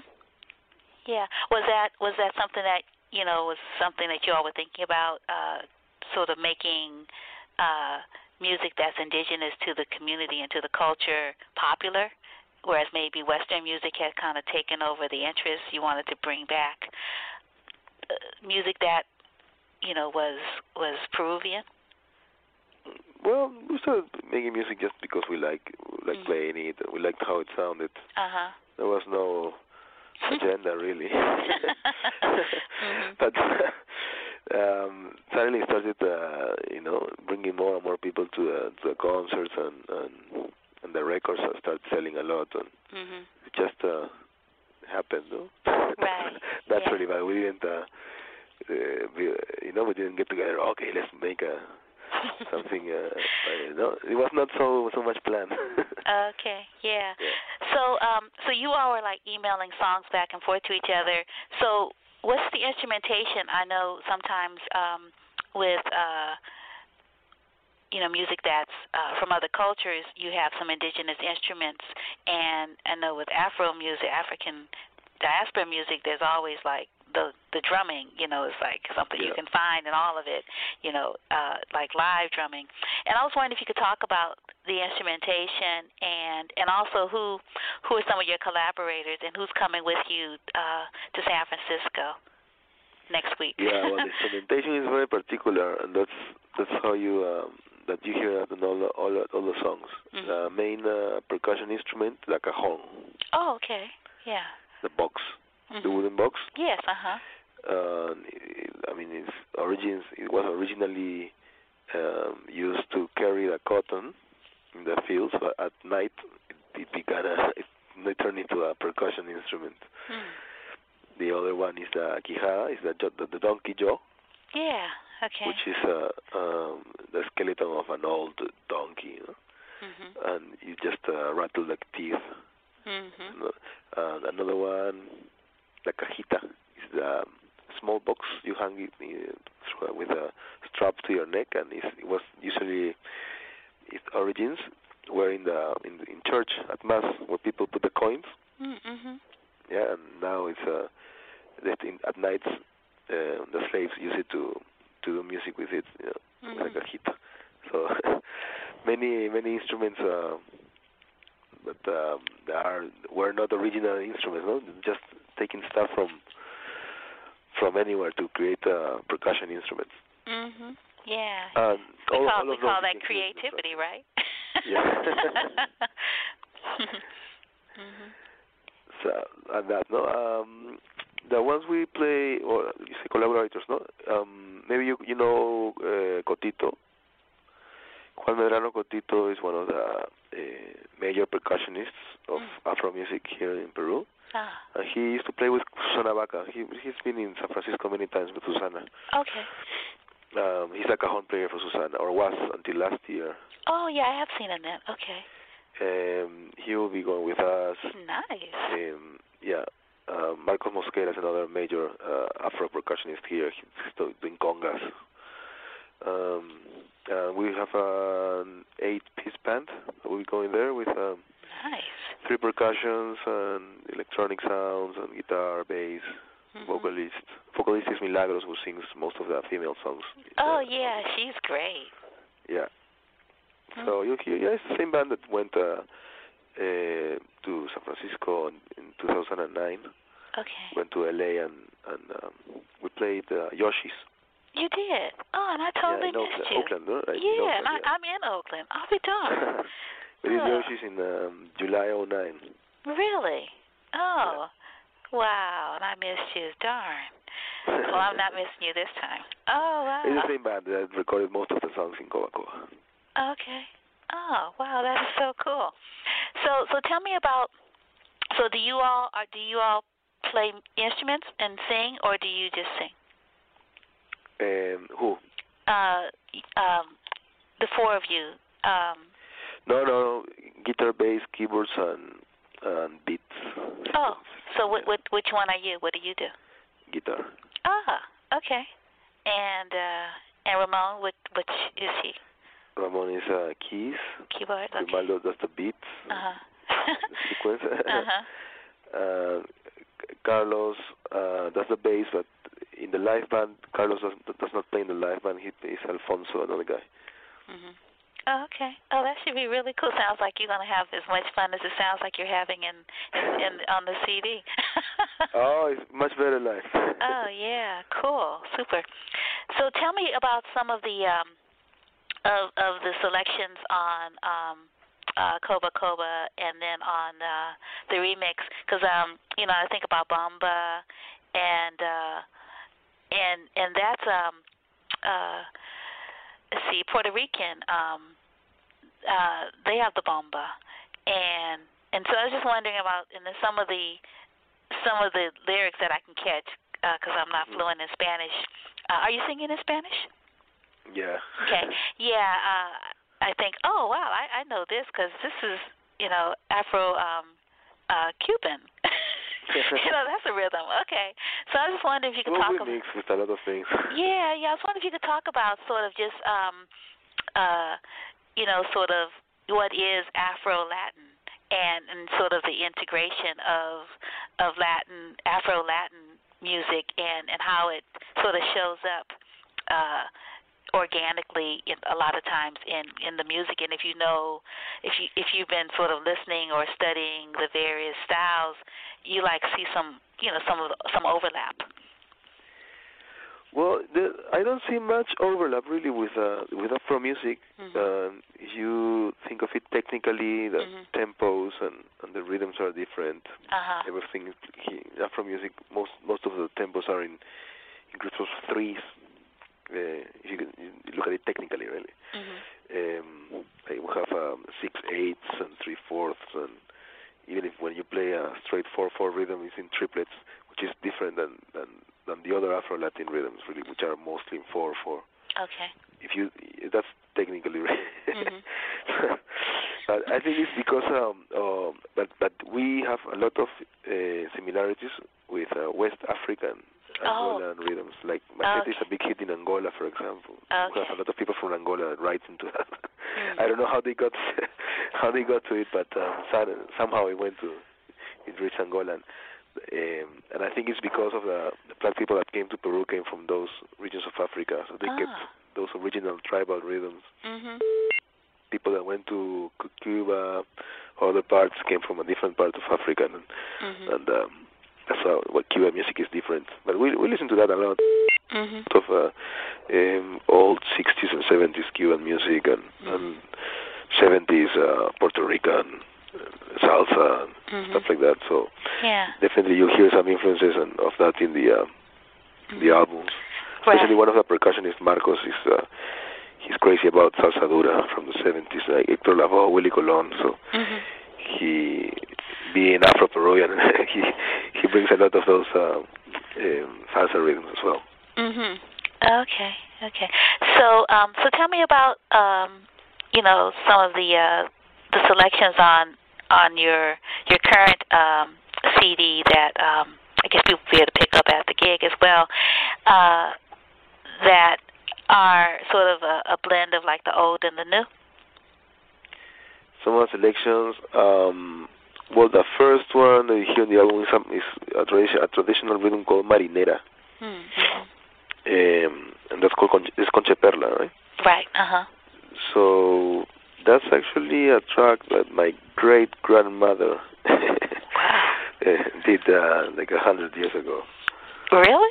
Yeah, it's on the album. Do you have the original album? Because in the sleeve notes you have all the history of it. But I can send it to you. I can email it to you. Okay. You have the history of each track actually. Okay. Yeah. Actually, it's much better I send it to you because otherwise it can take an hour. Yeah, you'll get it better if you read it. But well, that's. I mean, normally we put a lot of dub and reggae. I mean, we pump up the bass and the rhythms, and we try to keep it more simple than maybe the original tracks that have a lot of changes and a lot of instrumentation. And we want the listener to concentrate on the beat. Really, that's what we do. So we would just give it more space to breathe. Right. The tracks, and focus on one or two key themes of the track. Make it more dubby, more spacey, and that's normally our approach to producing. Yeah. I did find the liner notes, and it says that for the first one, Conche Perla is based on one of the most recognized melodies in Peru, and it means pearl shell, mother of pearl. Yeah. And but then also track number 5, Africa Londo. That's you wrote the music to that one. Yeah, and the music's lyrics are based on a poem by Naco Mendez. Oh, you have it. You have the liner notes. Yeah, I'm looking at it. Yeah, and you did the lyrics too. It's like, oh, you're quite a writer. No, the lyrics are Nico Mendez Santa Cruz is an old poet. No, but additional lyrics are you added lyrics. Additional lyrics. Yeah. Yeah, some of it, some spicy, some spices. A bit here, a bit there, just to make it fit in a song format. Yeah. And then we find you again on Camote. How do you pronounce it? Camote, yeah. Camote. That's a traditional song I did, but I rewrote the music. So I kept the lyrics and the melody of the vocals. But just did the bass line and the production, the horns and all those things. Yeah. So a lot of time we like an old lyric or melody, and we just compose a new bass line and chord structure around it. Right. Yeah. So, do you all have other like albums that came out that we just didn't, they just didn't make it here, to the United States? Afro. You have Afro? No. Oh, that's a great one. Oh, okay. Afro. Okay. Yeah, you can find it in iTunes and internet. Oh, really? Okay. Yeah. And what others do you all have?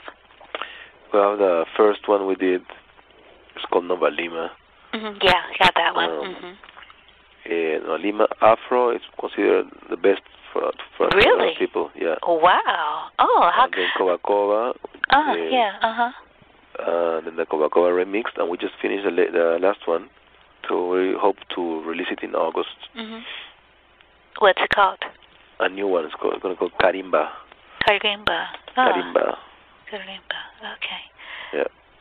Interesting. Wow. Have you been to Angola? Has the group been to Angola? No. Not yet? We'd love to, because from all the mails we get from Angola, we love to go. No? But, to play for the people there, but not yet. No African shows yet. Oh, really? None yet at all? Oh, interesting. Okay. Yeah, so all around Europe, Asia, and U.S. and Canada and South America. Okay. Mexico. South America. We still have to go to Africa and to Australia, those parts of the world. Yeah, that would be really cool. Haven't been there yet. Yeah. Have you played in New Orleans? No. New Orleans, no. Yeah, because there's a big prison there that was a plantation that's called Angola.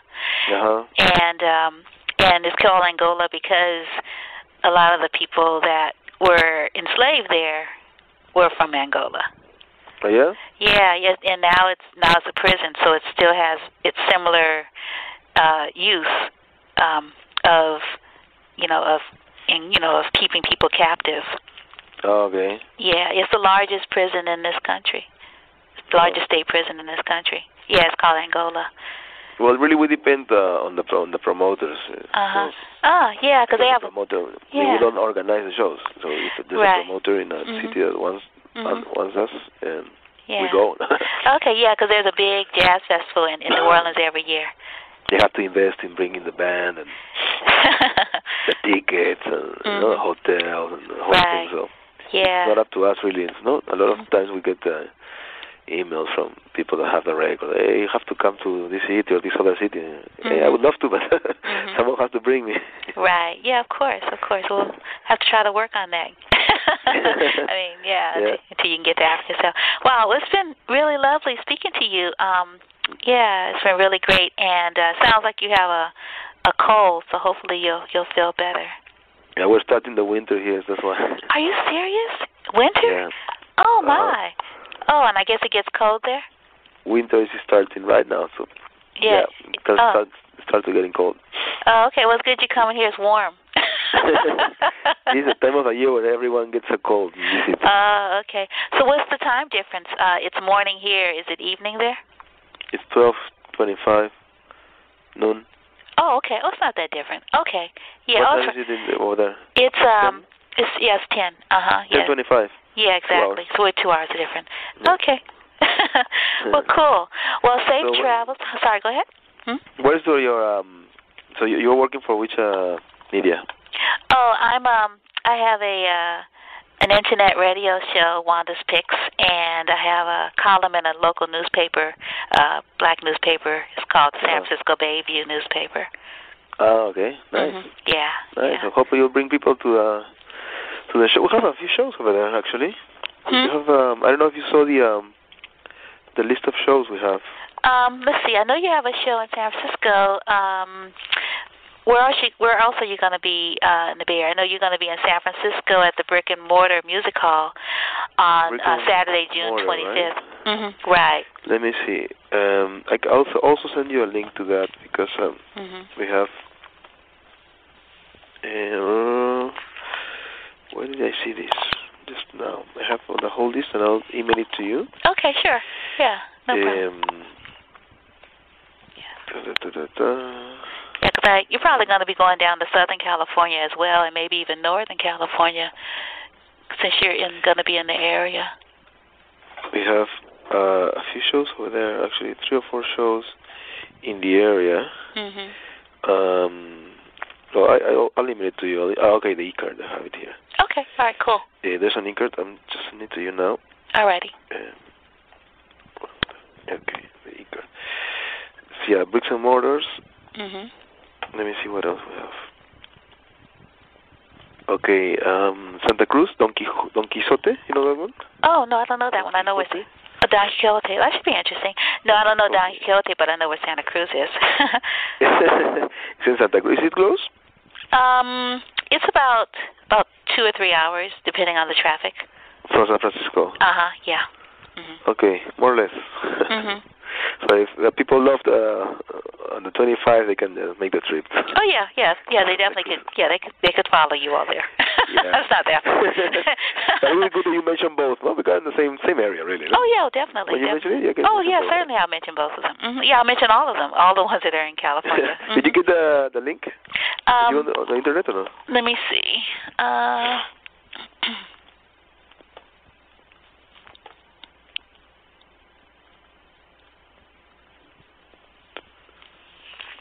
refreshing my link.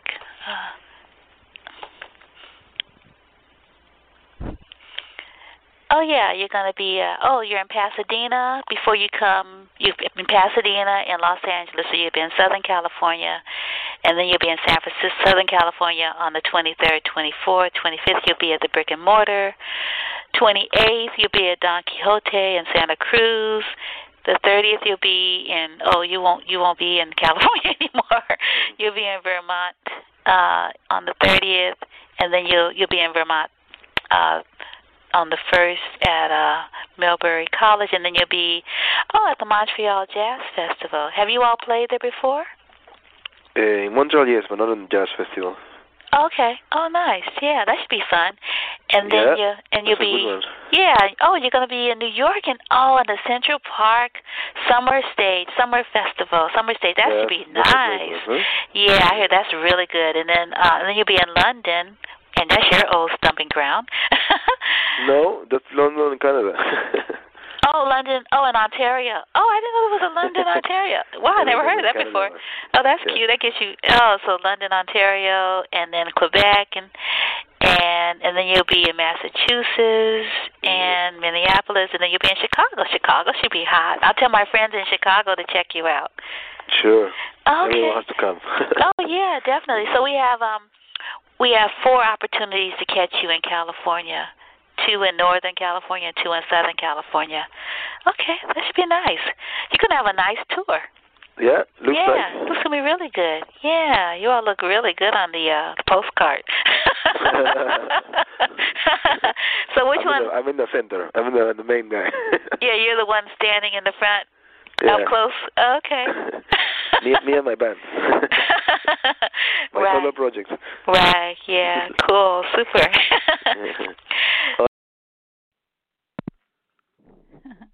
So that was an interview with Rafael Morales about Nova Lima and their tour.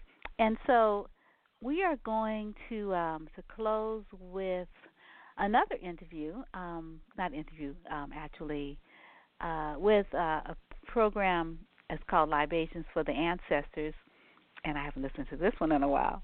And it goes back to June 8th, 2012. So that would have been Monday. It's anniversary of the broadcast. So anyway, enjoy, and we're going to rebroadcast some other conversations with members of various coalitions who are doing ancestor rituals on Friday. We're not going to have a live show on Friday, so just stay tuned for something fun and something engaging, and definitely want you to but join us in Facebook Live at remembertheancestors.com.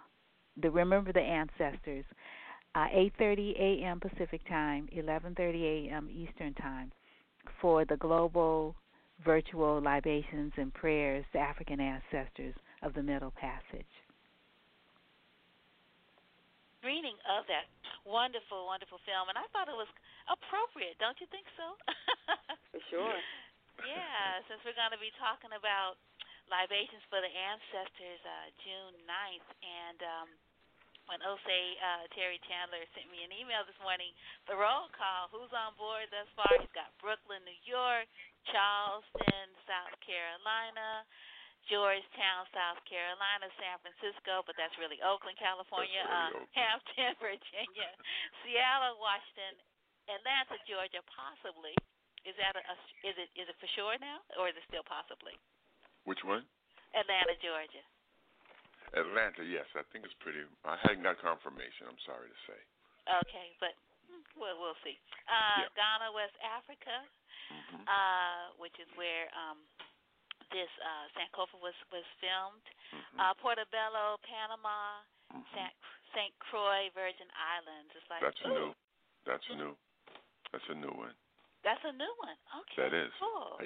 How you doing, Sister Wanda? I'm doing so good. I'm doing really good. We got like a whole lot of great folks on the line to talk about Libations for the Ancestors. So, Brother Osei, why don't you start it off? Why don't you kick it off and talk about this annual simultaneous libation for the ancestors. So wherever you are, the time zone that you're in, if you're in California or Pacific time, it's 9 a.m. We're all pouring at the same time.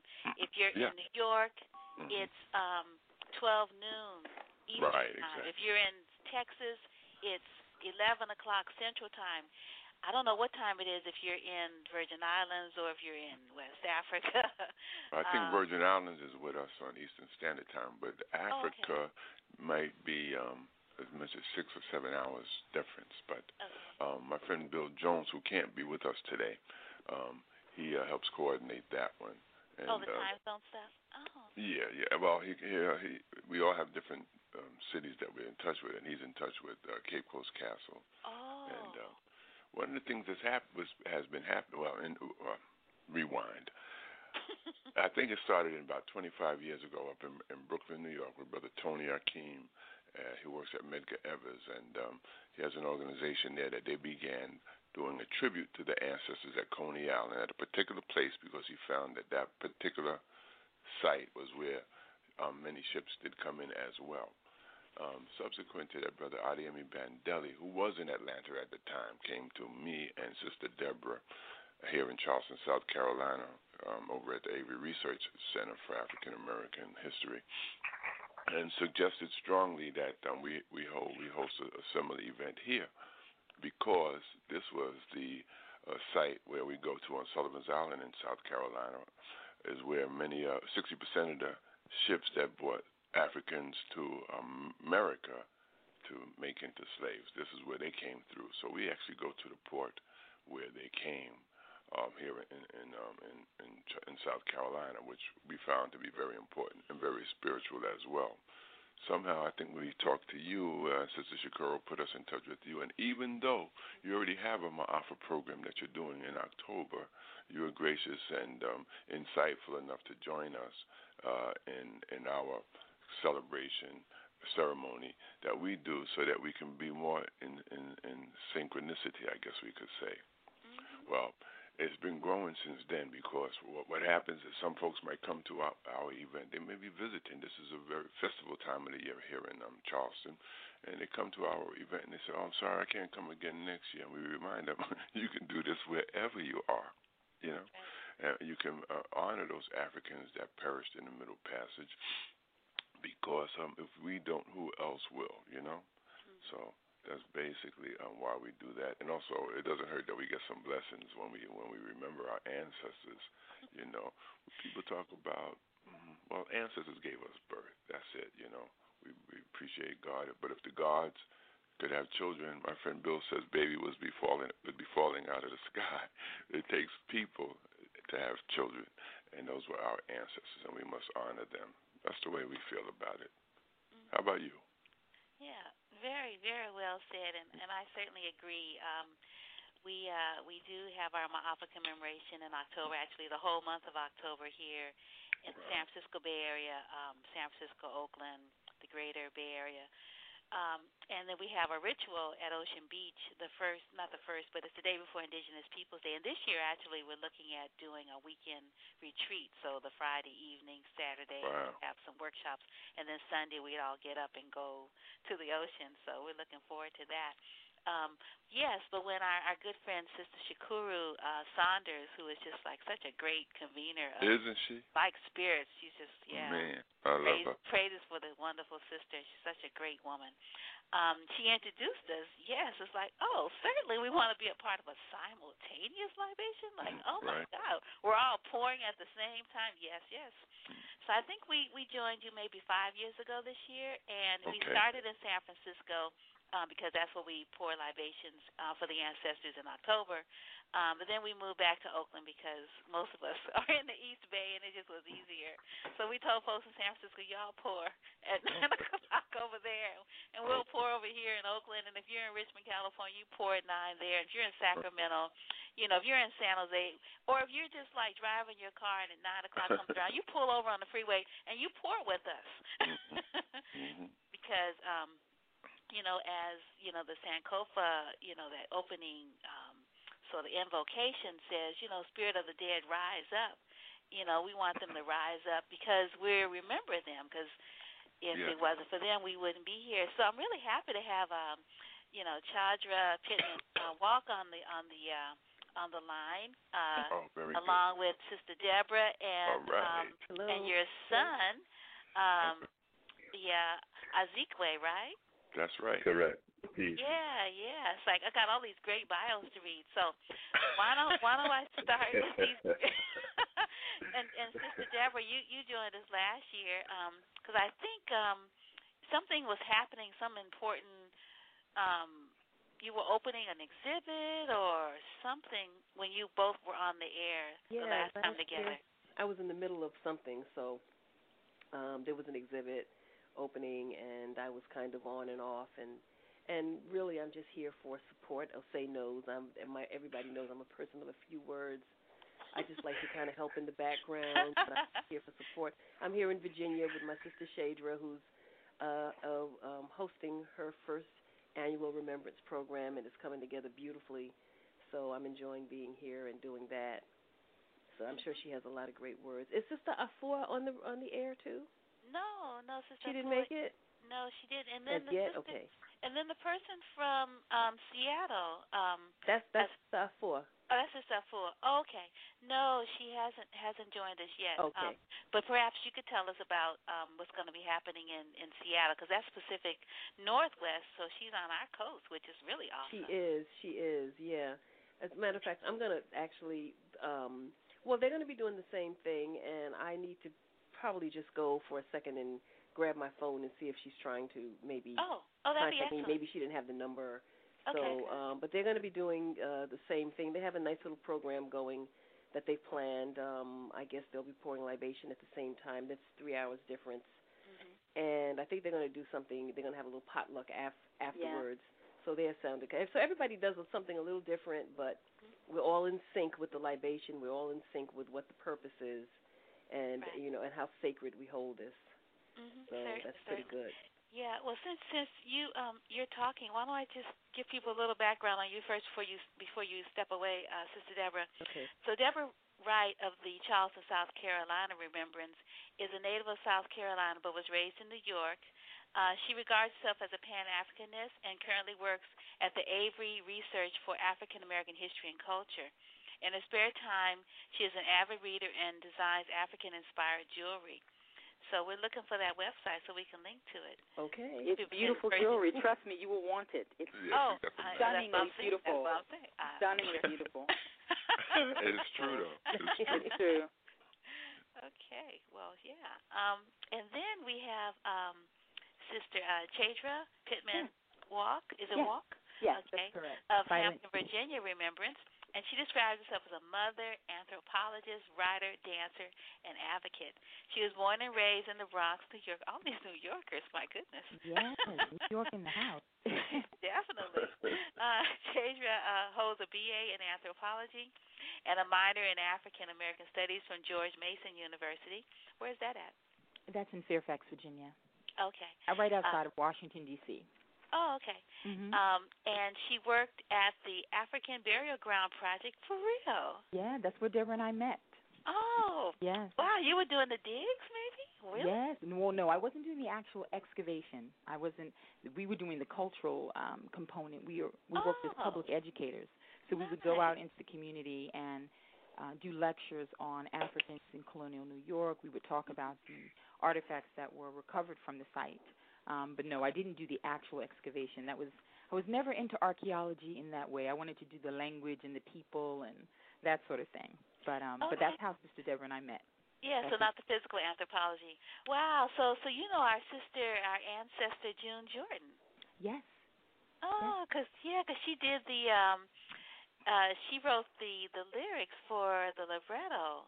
Yeah, well, I know her in the sense of knowing. I mean, I've met Sister Sonia Sanchez, and she was involved in some things too. But actually, I absolutely love June Jordan. One of my favorite poems is a poem about my rights. I read it often. Talented sister. Yeah. So. We really miss her. Most definitely. June Jordan's Poetry for the People just had their 25th anniversary this year. at UC Berkeley. Oh, wow. Wow, small world. Small world. We're all connected, as I'm saying. Certainly. And you're also the proud mother of 2 amazing sons and a partner to your husband of 10 years. And let's see, you study languages and culture, and you read and garden as for your, I guess, what you do in your spare time and as a hobby. Yes. Nice. What languages are you studying presently? Portuguese. And I love Portuguese. My dream is to head to Bahia and do some work there, being that that's the second largest population of us outside of the continent of Africa. It's in Brazil. I think we need to go there. Oh, super! So I want to go in December. So let's do that. Ooh, let's talk. Yeah, and we need to ask Zikwe.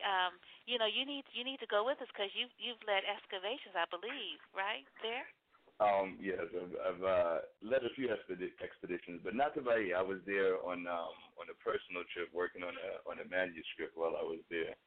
But I was there for about 5 months, and definitely fell in love with the country, but Bahia in particular. Absolutely. Oh, well, that'll work. Can you arrange to go in December, January? I'll get working on that. We can plan an educational trip. This would be fantastic. We should talk. Okay. I love it. Let's definitely talk. Yeah, we have time to work that out. Yeah. Wow, I was so amazed, Ezekwe, with your I didn't know which one of the 4 or 5 you sent me. Like, oh, which one? The one where you worked with youth, the one where you led all these expeditions, I think 14 or so. The one where he's like, are you the architect yet, or are you studying architecture, or you already did that part? I'm like, all right.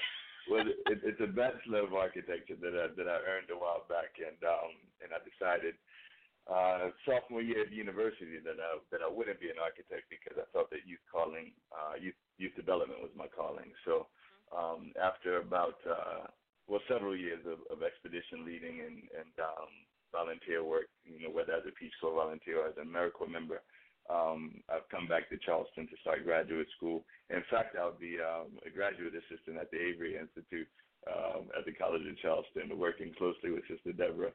So I'm looking forward to that. But in order to earn my Master of Arts in Teaching and eventually run my own school here in Charleston. Right, you're going to have a charter school. What is it, 2018 or 2000 what? That's what I'm looking. Oh. Yeah, I want to teach for a couple of years and then work on the development of the charter school. But 2018 is the date that I'm setting for myself to have it up and running. That is super, and you're fluent in Italian and Spanish, and you have a working knowledge of Kiswahili, Portuguese, and Korean. And people can visit your website and look at your photographs. Why don't you give us your website? It's azikwechandler.com, AZIKIWECHANDLER.com. And I must admit the Kiswahili and the Korean and Portuguese are rusty, just about buried under the Spanish and the Italian at this point, since I haven't used them in a few years. Yeah, that's why we need to go to Brazil. Correct. Yeah, so get unrusty. Yeah, if that's such a word. And then I was just thinking, you were part of the U.S. experiment in international living, and my younger daughter, she did experiments in international living twice. She did it in Spain and Antiquera. She was there one summer for 3 months, and then she did it when she went to Mexico, when she went to the University of Guanajuato. Get out of here. Yeah. She has Spanish. That's her other language. And right. I've got Arabic. Wow. Excellent. Yeah. So wow. So let's see. So where do we start? So why don't we start with our newest addition to the roll call. So let's see. Why don't we start with Sister Shadra? Yeah. Why don't you tell us, about the remembrance that you're going to be hosting and why you wanted to host it and what you have planned. Yeah. Well, I just want to say I'm excited to be even on this call and having an opportunity to be with like-minded people as we do this work together, because it's sacred, as Sister Deborah said. And my interest in burial grounds and ancestors started a long time ago, back when I was at the Burial Ground Project where I first met Sister Deborah. And since that time, when Deborah and Ashay started the Remembrance in Charleston, I went to one of the Remembrance programs and was moved. Prior to that, Sister Deborah had taken me in New York to the one at Coney Island. And, being here in Virginia, I just kept thinking about Virginia and the fact that this is the birthplace of enslavement. This is where those first 20 Africans came off the White Lion, the Dutch ship, at Fort Monroe, which used to be called Point Comfort. And I just thought it was significant that we have a remembrance program here that we need to be tapped into. As Tony K. Barr says, we need to tap into that ancestral presence in the water. So I talked to Deborah about it, and she was so incredibly supportive between making this amazing flyer, which has been sent everywhere. People, when they see the flyer, are moved. It's an amazing image on there by Jason Taylor, an artist that created an underwater sculpture in Grenada. And even the scholars in the area, I contacted Dr. Joanne Braxton, who's at the College of William and Mary, and she's a director of the Middle Passage Project. I told her about the work that I wanted to do. She couldn't come to the program, but she sent sage for us to burn at the program. There was another sister who has done a lot of work here for the Global Slavery Remembrance Day, Sister Venita Benitez. She also hasn't been in contact. I mean, it's such important work for us to connect with our ancestors, and I know the ancestors have their hands in this because the connections that have come to me I couldn't have made this myself. I couldn't have done this myself. So we're really excited. Our program is going to be on Buckrow Beach, and it starts at 11 o'clock, and we have, the libation happening at noon. And it's going to be a beautiful day of drumming and dance and history and dramatic performances. And, this is what we're supposed to do. We're doing this in remembrance of them, for all of our ancestors that never made it off of those ships, for all of our ancestors who lay chained next to the sick and dying, for the ones who jumped overboard, who never saw land again. This is in remembrance of them. So we're really excited, and I'm just so honored and blessed and pleased that I have Sister Deborah here with me. We go way back, and it just warms my heart that she left her home and her brother Ashay and Ezekwe to come to Virginia to be with me as I embark on this first remembrance. So it's wonderful how we all have come together to do this important work, and I'm so grateful for Sister Deborah. Oh, that's so wonderful. Sister Chadra, is there a contact phone number, email address, or anything Definitely. like that? The contact phone number would be 757-816-1579, and then I can give an email if that's okay. Yeah, please. For people, it's Chadra, CHADRA, P as in Paul, W as in walk, at gmail.com. So if anyone wants to know more information about the program, they can definitely be in contact through those numbers and email. Okay, super. And I think we've been joined by Sister Afua, and I know we've been joined by Kafense Chike out of Detroit, who has a remembrance that he coordinates in Detroit, Michigan. It's going to be next week. So welcome to both of you. So Sister Afua, why don't you be next, because we're talking about folks that are participating in the Libations for the Ancestors. This is your first year, and so I want you to talk about what's going on in Washington State. Well, wonderful. Greetings, everyone. Greetings, Sister Afua. This is Deborah. Thank you for being a little tardy on the call, but it is much earlier here in Seattle. Well, this is SRDC, the 6th Region Diaspora Caucus of Washington State, that will be hosting this in conjunction with my company, Ade Fua, African Music and Dance Company. And, this has been going on for a long time, but it's really hard in Seattle to really gather our people for something like this, especially when we've disbanded for so long. There was an event that was called the Ma'afa that we did, and we piggybacked off of what we knew was a part of our greatness, and it happened also as we plan it to happen tomorrow morning. But our struggle is just trying to get our people reconnected, and so it's going to be a rainy day here in Seattle tomorrow, but we'll still kick it off with 11 o'clock. We're going to have a drum talk and, just invite, the spirits in. And we'll have some explanations of the middle passage, and we'll ask for that to be a communal offering from the community. And then we'll also have some cultural expressions. We've asked some of our sisters and brothers that are known talent here to host like an open mic, because we're really trying to gather the people back together again. And then we'll be ready for a very explosive session of libations to start right at 12 noon. And then right after that, we'll have some comments, and we'll talk about what's next. And then we'll follow that with a potluck. And the whole event is going to be surrounded by the drumming, the dance, and just, free spirit.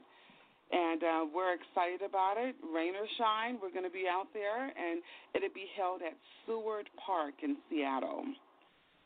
Seward Park is located on the south end of Seattle, and it's a very luscious park, and we seem to have a really good time there at Seward Park.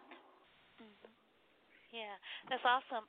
I remember when I did a search for Mpho commemorations in the United States that Seattle, Washington did come up, and it was what I really was impressed with was how wide-ranging the support was. I mean, it was actually on the City of Seattle's website. That's where I found it. And I'm thinking, like, wow, the city is, like, super-duper involved. Like, that is hot. How do they do that? That is wonderful. And I don't know if you're the person I spoke to, but I spoke to someone, it's been like maybe 5-6 years ago, about the Seattle commemoration, and I wanted to make sure that I knew when it was happening so that we could, so that I could let my folks know here, and we could, support one another. And so I'm really happy. I was really happy to hear that, Seattle's participating in the libations for the ancestors, because I think your commemoration has always been like in the summer, right? Has been, yes. Yes. Right. Yeah. So that is really awesome. So, Sister Fua, tell us a little bit about yourself. And what brings you to this kind of work?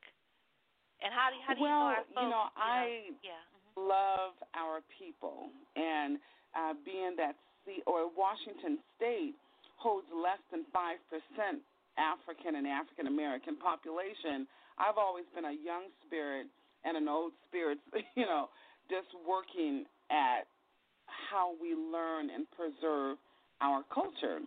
So I've raised foster children for 19 years, and my own 3 biological adult children into learning, studying, and performing our culture in the community and on stage. So I have a West African drumming and dance company called Ave Montague, and we are really doing the work here in Seattle, and it's been a very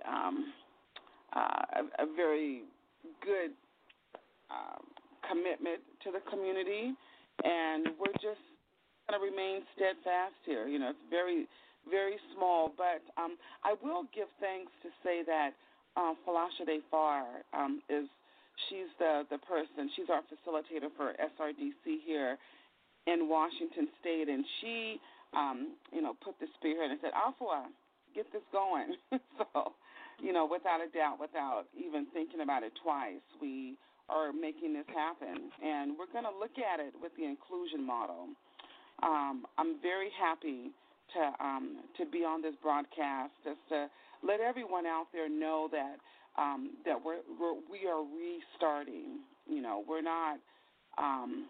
We're not letting it go. It's really important for us to preserve our culture at all costs and all mediums, and so that's why we're here. Awesome. Okay, and Kavinse, why don't you tell us about what you do in Detroit? Okay, thank you for having me, and I appreciate all the people that are doing this work. My name is Kafense Chike, and I'm one of 6 of the original founding members of the ADASI Detroit. ADASI is an acronym for the African Diaspora Ancestral Commemoration Institute. And we took our lead from an organization by the same name in Washington, D.C. This will be our 12th annual, what we call the Carnival of the Spirit, and we gather at sunrise at Belle Isle, which is a major city park, which is surrounded by the Detroit River. At sunrise, the 3rd Saturday of June for the past 11 years, and we gather there. We do a procession with African drumming. We pour libations. We usually have some creative expressions. We have a candle lighting ceremony for our personal ancestors, and we also have candles lit, and we honor ancestors, local ancestors, or national or international ancestors that have made their transition over the past year, and the culmination is offerings to the ancestors in the Middle Passage. That is the key focus, to honor and call on and venerate the spirit of those who were lost during the Middle Passage, because we see them as an essential part of the Sankofa process of re-Africanization. And that's kind of a short synopsis of what we do. Yeah, Kafense, could you tell us a little bit about yourself and what brings you to this work? Well, my name is Kafense Chike. As I said, I have been a black nationalist, community activist, and African drummer for all my adult life, for over 30 years. And as I have progressed and developed spiritually, I found myself to become a practitioner of the Akan religion. One of the things that I found several years ago, that we have negated various spiritual rituals that are a part of our cultural heritage. So studying Marimba Ani and other scholars' work, I came to realize the importance of ancestor veneration as a part of our own spiritual development.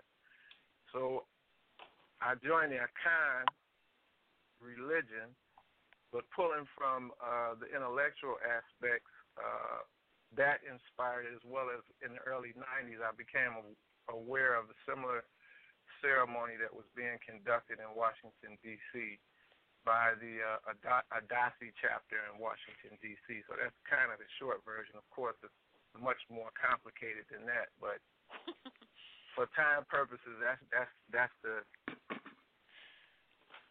truncated version of how I came to this. Okay. Ezekwe, why don't you tell us about what's planned in your neck of the woods? Well, first of all, I want to offer thanks and praise as well to not only to the ancestors, but Sister Deborah is very much behind the scenes and modest and doesn't like to take a whole lot of credit. But she and my father were the ones getting this off the ground. And you heard Sister Shaker talk about the artwork and the programs that many of us are using right now. And a lot of that is her work, so she's been very instrumental in helping us. I've just been able to recycle a lot of the things that she's done for us, from getting a permit to go use Fort Moultrie, which is on Sullivan's Island, and we consider Sullivan's Island one of the major entry points here in Charleston. So we start there at Fort Moultrie on Sullivan's Island. We start with an introduction, a welcome. We then have one of the park rangers, a brother by the name of Donnell Singleton, who's been working there for a while, will give us a historical synopsis of that area, Sullivan's Island and Fort Moultrie, and how that's important. And then we have an author and historian by the name of Herb Fraser, who's written a book and done some traveling in West Africa, and he's going to talk about the connection there, and not only in terms of the slave trade, but also in modern day times, in terms of the sweetgrass baskets and the language, etc., from his travels throughout West Africa. We then have a procession to the beach, led by Coach Bob Smalls and the African drummers, and we take a short walk to the beach. There's drumming and dancing, and folks are able to dip their toes into the same waters that the slave ships would have come through, that our ancestors would have deboarded. from there, we go back to near the Fort Moultrie, the visitor center where Toni Morrison's Bench by the Road is, and that's where we perform the actual ceremony and the healing rites. So we Pop doesn't know this yet, but if he's up for it, we're going to have him speak on the occasion and ask the elders' permission. If he's not up for it, then we'll have someone else do it. And then we allow the everyone who's gathered to offer their prayers and blessings and offerings for the ancestors, those whose names we don't know, as well as those whose names we do, and our personal people who we've lost. And then we bless those offerings, flowers, fruit, and then we place those in the water from the pier, and we end with final words. But the prayers and offerings are we invite clergy and elders and those in the traditions, various African traditions, to come and bless the offerings, and before we place the offerings in the water. We were joined by another person, and I'm not certain if. Good morning and welcome to Wanda's Picks. I don't know the prefix, and I don't know if you are joining us to speak about a commemoration in your community. A caller. Hello? No? Maybe they're just listening. Can you hear us now? Yeah, I can hear you now. Greetings, Hitchep. How are you doing? This is Ms. Sutmut As, Dr. Chansira of Diversity in the Virgin Islands. Greetings. This has been very informative. Very informative. Greetings. Oh, that is so cool. Wow. So, this is excellent. Didn't know if you were going to be able to make it. Oh, this is excellent. So, well, Dr. Chin, I'm so glad you're here. This is Deborah. Greetings, Sister Queen. It's wonderful to hear your voice. Thank you. Wonderful to hear you. Oh, wow. We're honored to just be part of the family gathering, and the information that's being shared and the upliftment is really adding to the caliber of work that's being done there, here, and literally globally, within the acknowledgments for our African ancestors, our indigenous ancestral African ancestors at that. Yeah. So tell us about what's happening in the Virgin Islands on the 9th. Okay, we had been really looking at what has already been established, and we really want to give a special shout-out to Sister Queen Deborah for just sharing the longevity that's attached to this acknowledgement of the Middle Passage and the ancestors that were lost at sea. And here there's an annual set of activities that have been going on around emancipation, which is usually in July, as well as a number of other significant dates by the waterways. Again, we're on an island, so that's virtually like 5 miles this way, 3 miles that way, 1 mile so. So we have been having these ancestral remembrances, not fully aware of what has been happening on the second Saturday of June of every year for quite some time. So we're really honored to just be able to share in the commemorative piece in terms of doing a wreath, having a libation, in harmony with the 12 moon Eastern time libation that has been suggested by the information we've gathered thus far, and to be able to, give words of power, words of praise, words of acceptance, and, of course, clearance, because it's been an ongoing piece that requires atonement. So there's some brothers and sisters that are more comfortable just like, again, doing the customary white, sharing fresh flowers, sharing prayers, calling specific names for ancestors that have passed. There's a large and archival record here of specific nations out of Africa that in the Danish archive, which is very well engaged here in the VI, they list like the names of so many men, so many women, so many children that jumped off the ships or were thrown off the ships. And in doing that, there's like an acknowledgement for those brothers and sisters as well, specific to like near Customs House, which is more in the west end of the island, or over by what they call the Steeple Building, which used to be the actual slave auction block, which is still an edifice that's maintained by the U.S. National Park Service, although it's on Virgin Islands, on Virgin Islands property here in the Christiansted part. So there's going to be a combination of those types of activities, and it's something small because, again, we usually do something of a similar nature but at a different time of the year, and just to show our solidarity. And, again, because of what was brought to our attention, by the organizers, Sister Chadra, I believe, as well as Sister Queen Deborah, we're going to be, adding to the global observance on Saturday between 11 and 1. Mm-hmm. So when is your annual observance? When does it take place? Sunrise on the 3rd of July. Okay. Yes. So that's almost in line with what happens in New Orleans, which is it's the weekend of the Essence Festival, and I think it's that Saturday. I can't remember the name of the theater, but they have a libation for the ancestors and a procession that weekend. Wow. Yeah, okay. So that's around the same time as yours. Mm-hmm. Well, we're very excited because there's been like a whole resurgence of dealing with affairs that really celebrate, commemorate, and also activate action for our upliftment as African people. And it's linked, like having this observance is also linked, like even the picture, the photograph of the underwater sculpture that's in one of the bays in Grenada.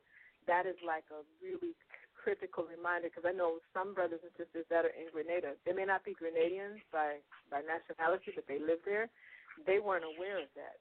So it was really wonderful for them to see the connectivity of what's happening in the U.S. mainland, as well as in other parts of the Caribbean and Africa and the diaspora, but then to connect it directly to a particular observance and site in Grenada and, the neighboring islands.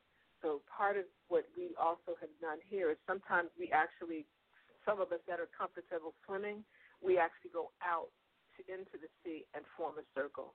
And that's something that is customarily done. It's interesting because it shifts the energy of just being on the land and giving offerings to the sea, but actually being embraced in the sea and trusting one another in a unity circle to be able to float and then engage in, the prayer, the chants, the hefty, the words of power, and the atonement for our ancestors and the loss therein. So, it's all part of this whole global African Diaspora initiative. It's all part of the decade for the African Diaspora that was spearheaded through the Sixth Region Diaspora Caucus. It also connects to this whole decade honoring the African woman. That was also something that was done internationally.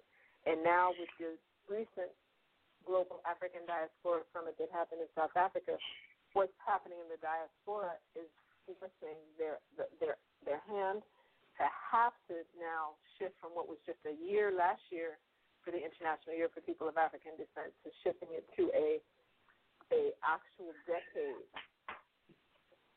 for people of African descent, which gives us more time to actually, formalize all of these different observances. So we're looking forward to the second Saturday of June being known like really globally, like making that viral that everyone knows, just like how we remember the 4th of July, how we remember whatever the Thursday in November as Thanksgiving Day, the same way we remember Christmas, Valentine's Day, whatever, people stop their world on the 14th of February every year, almost everywhere.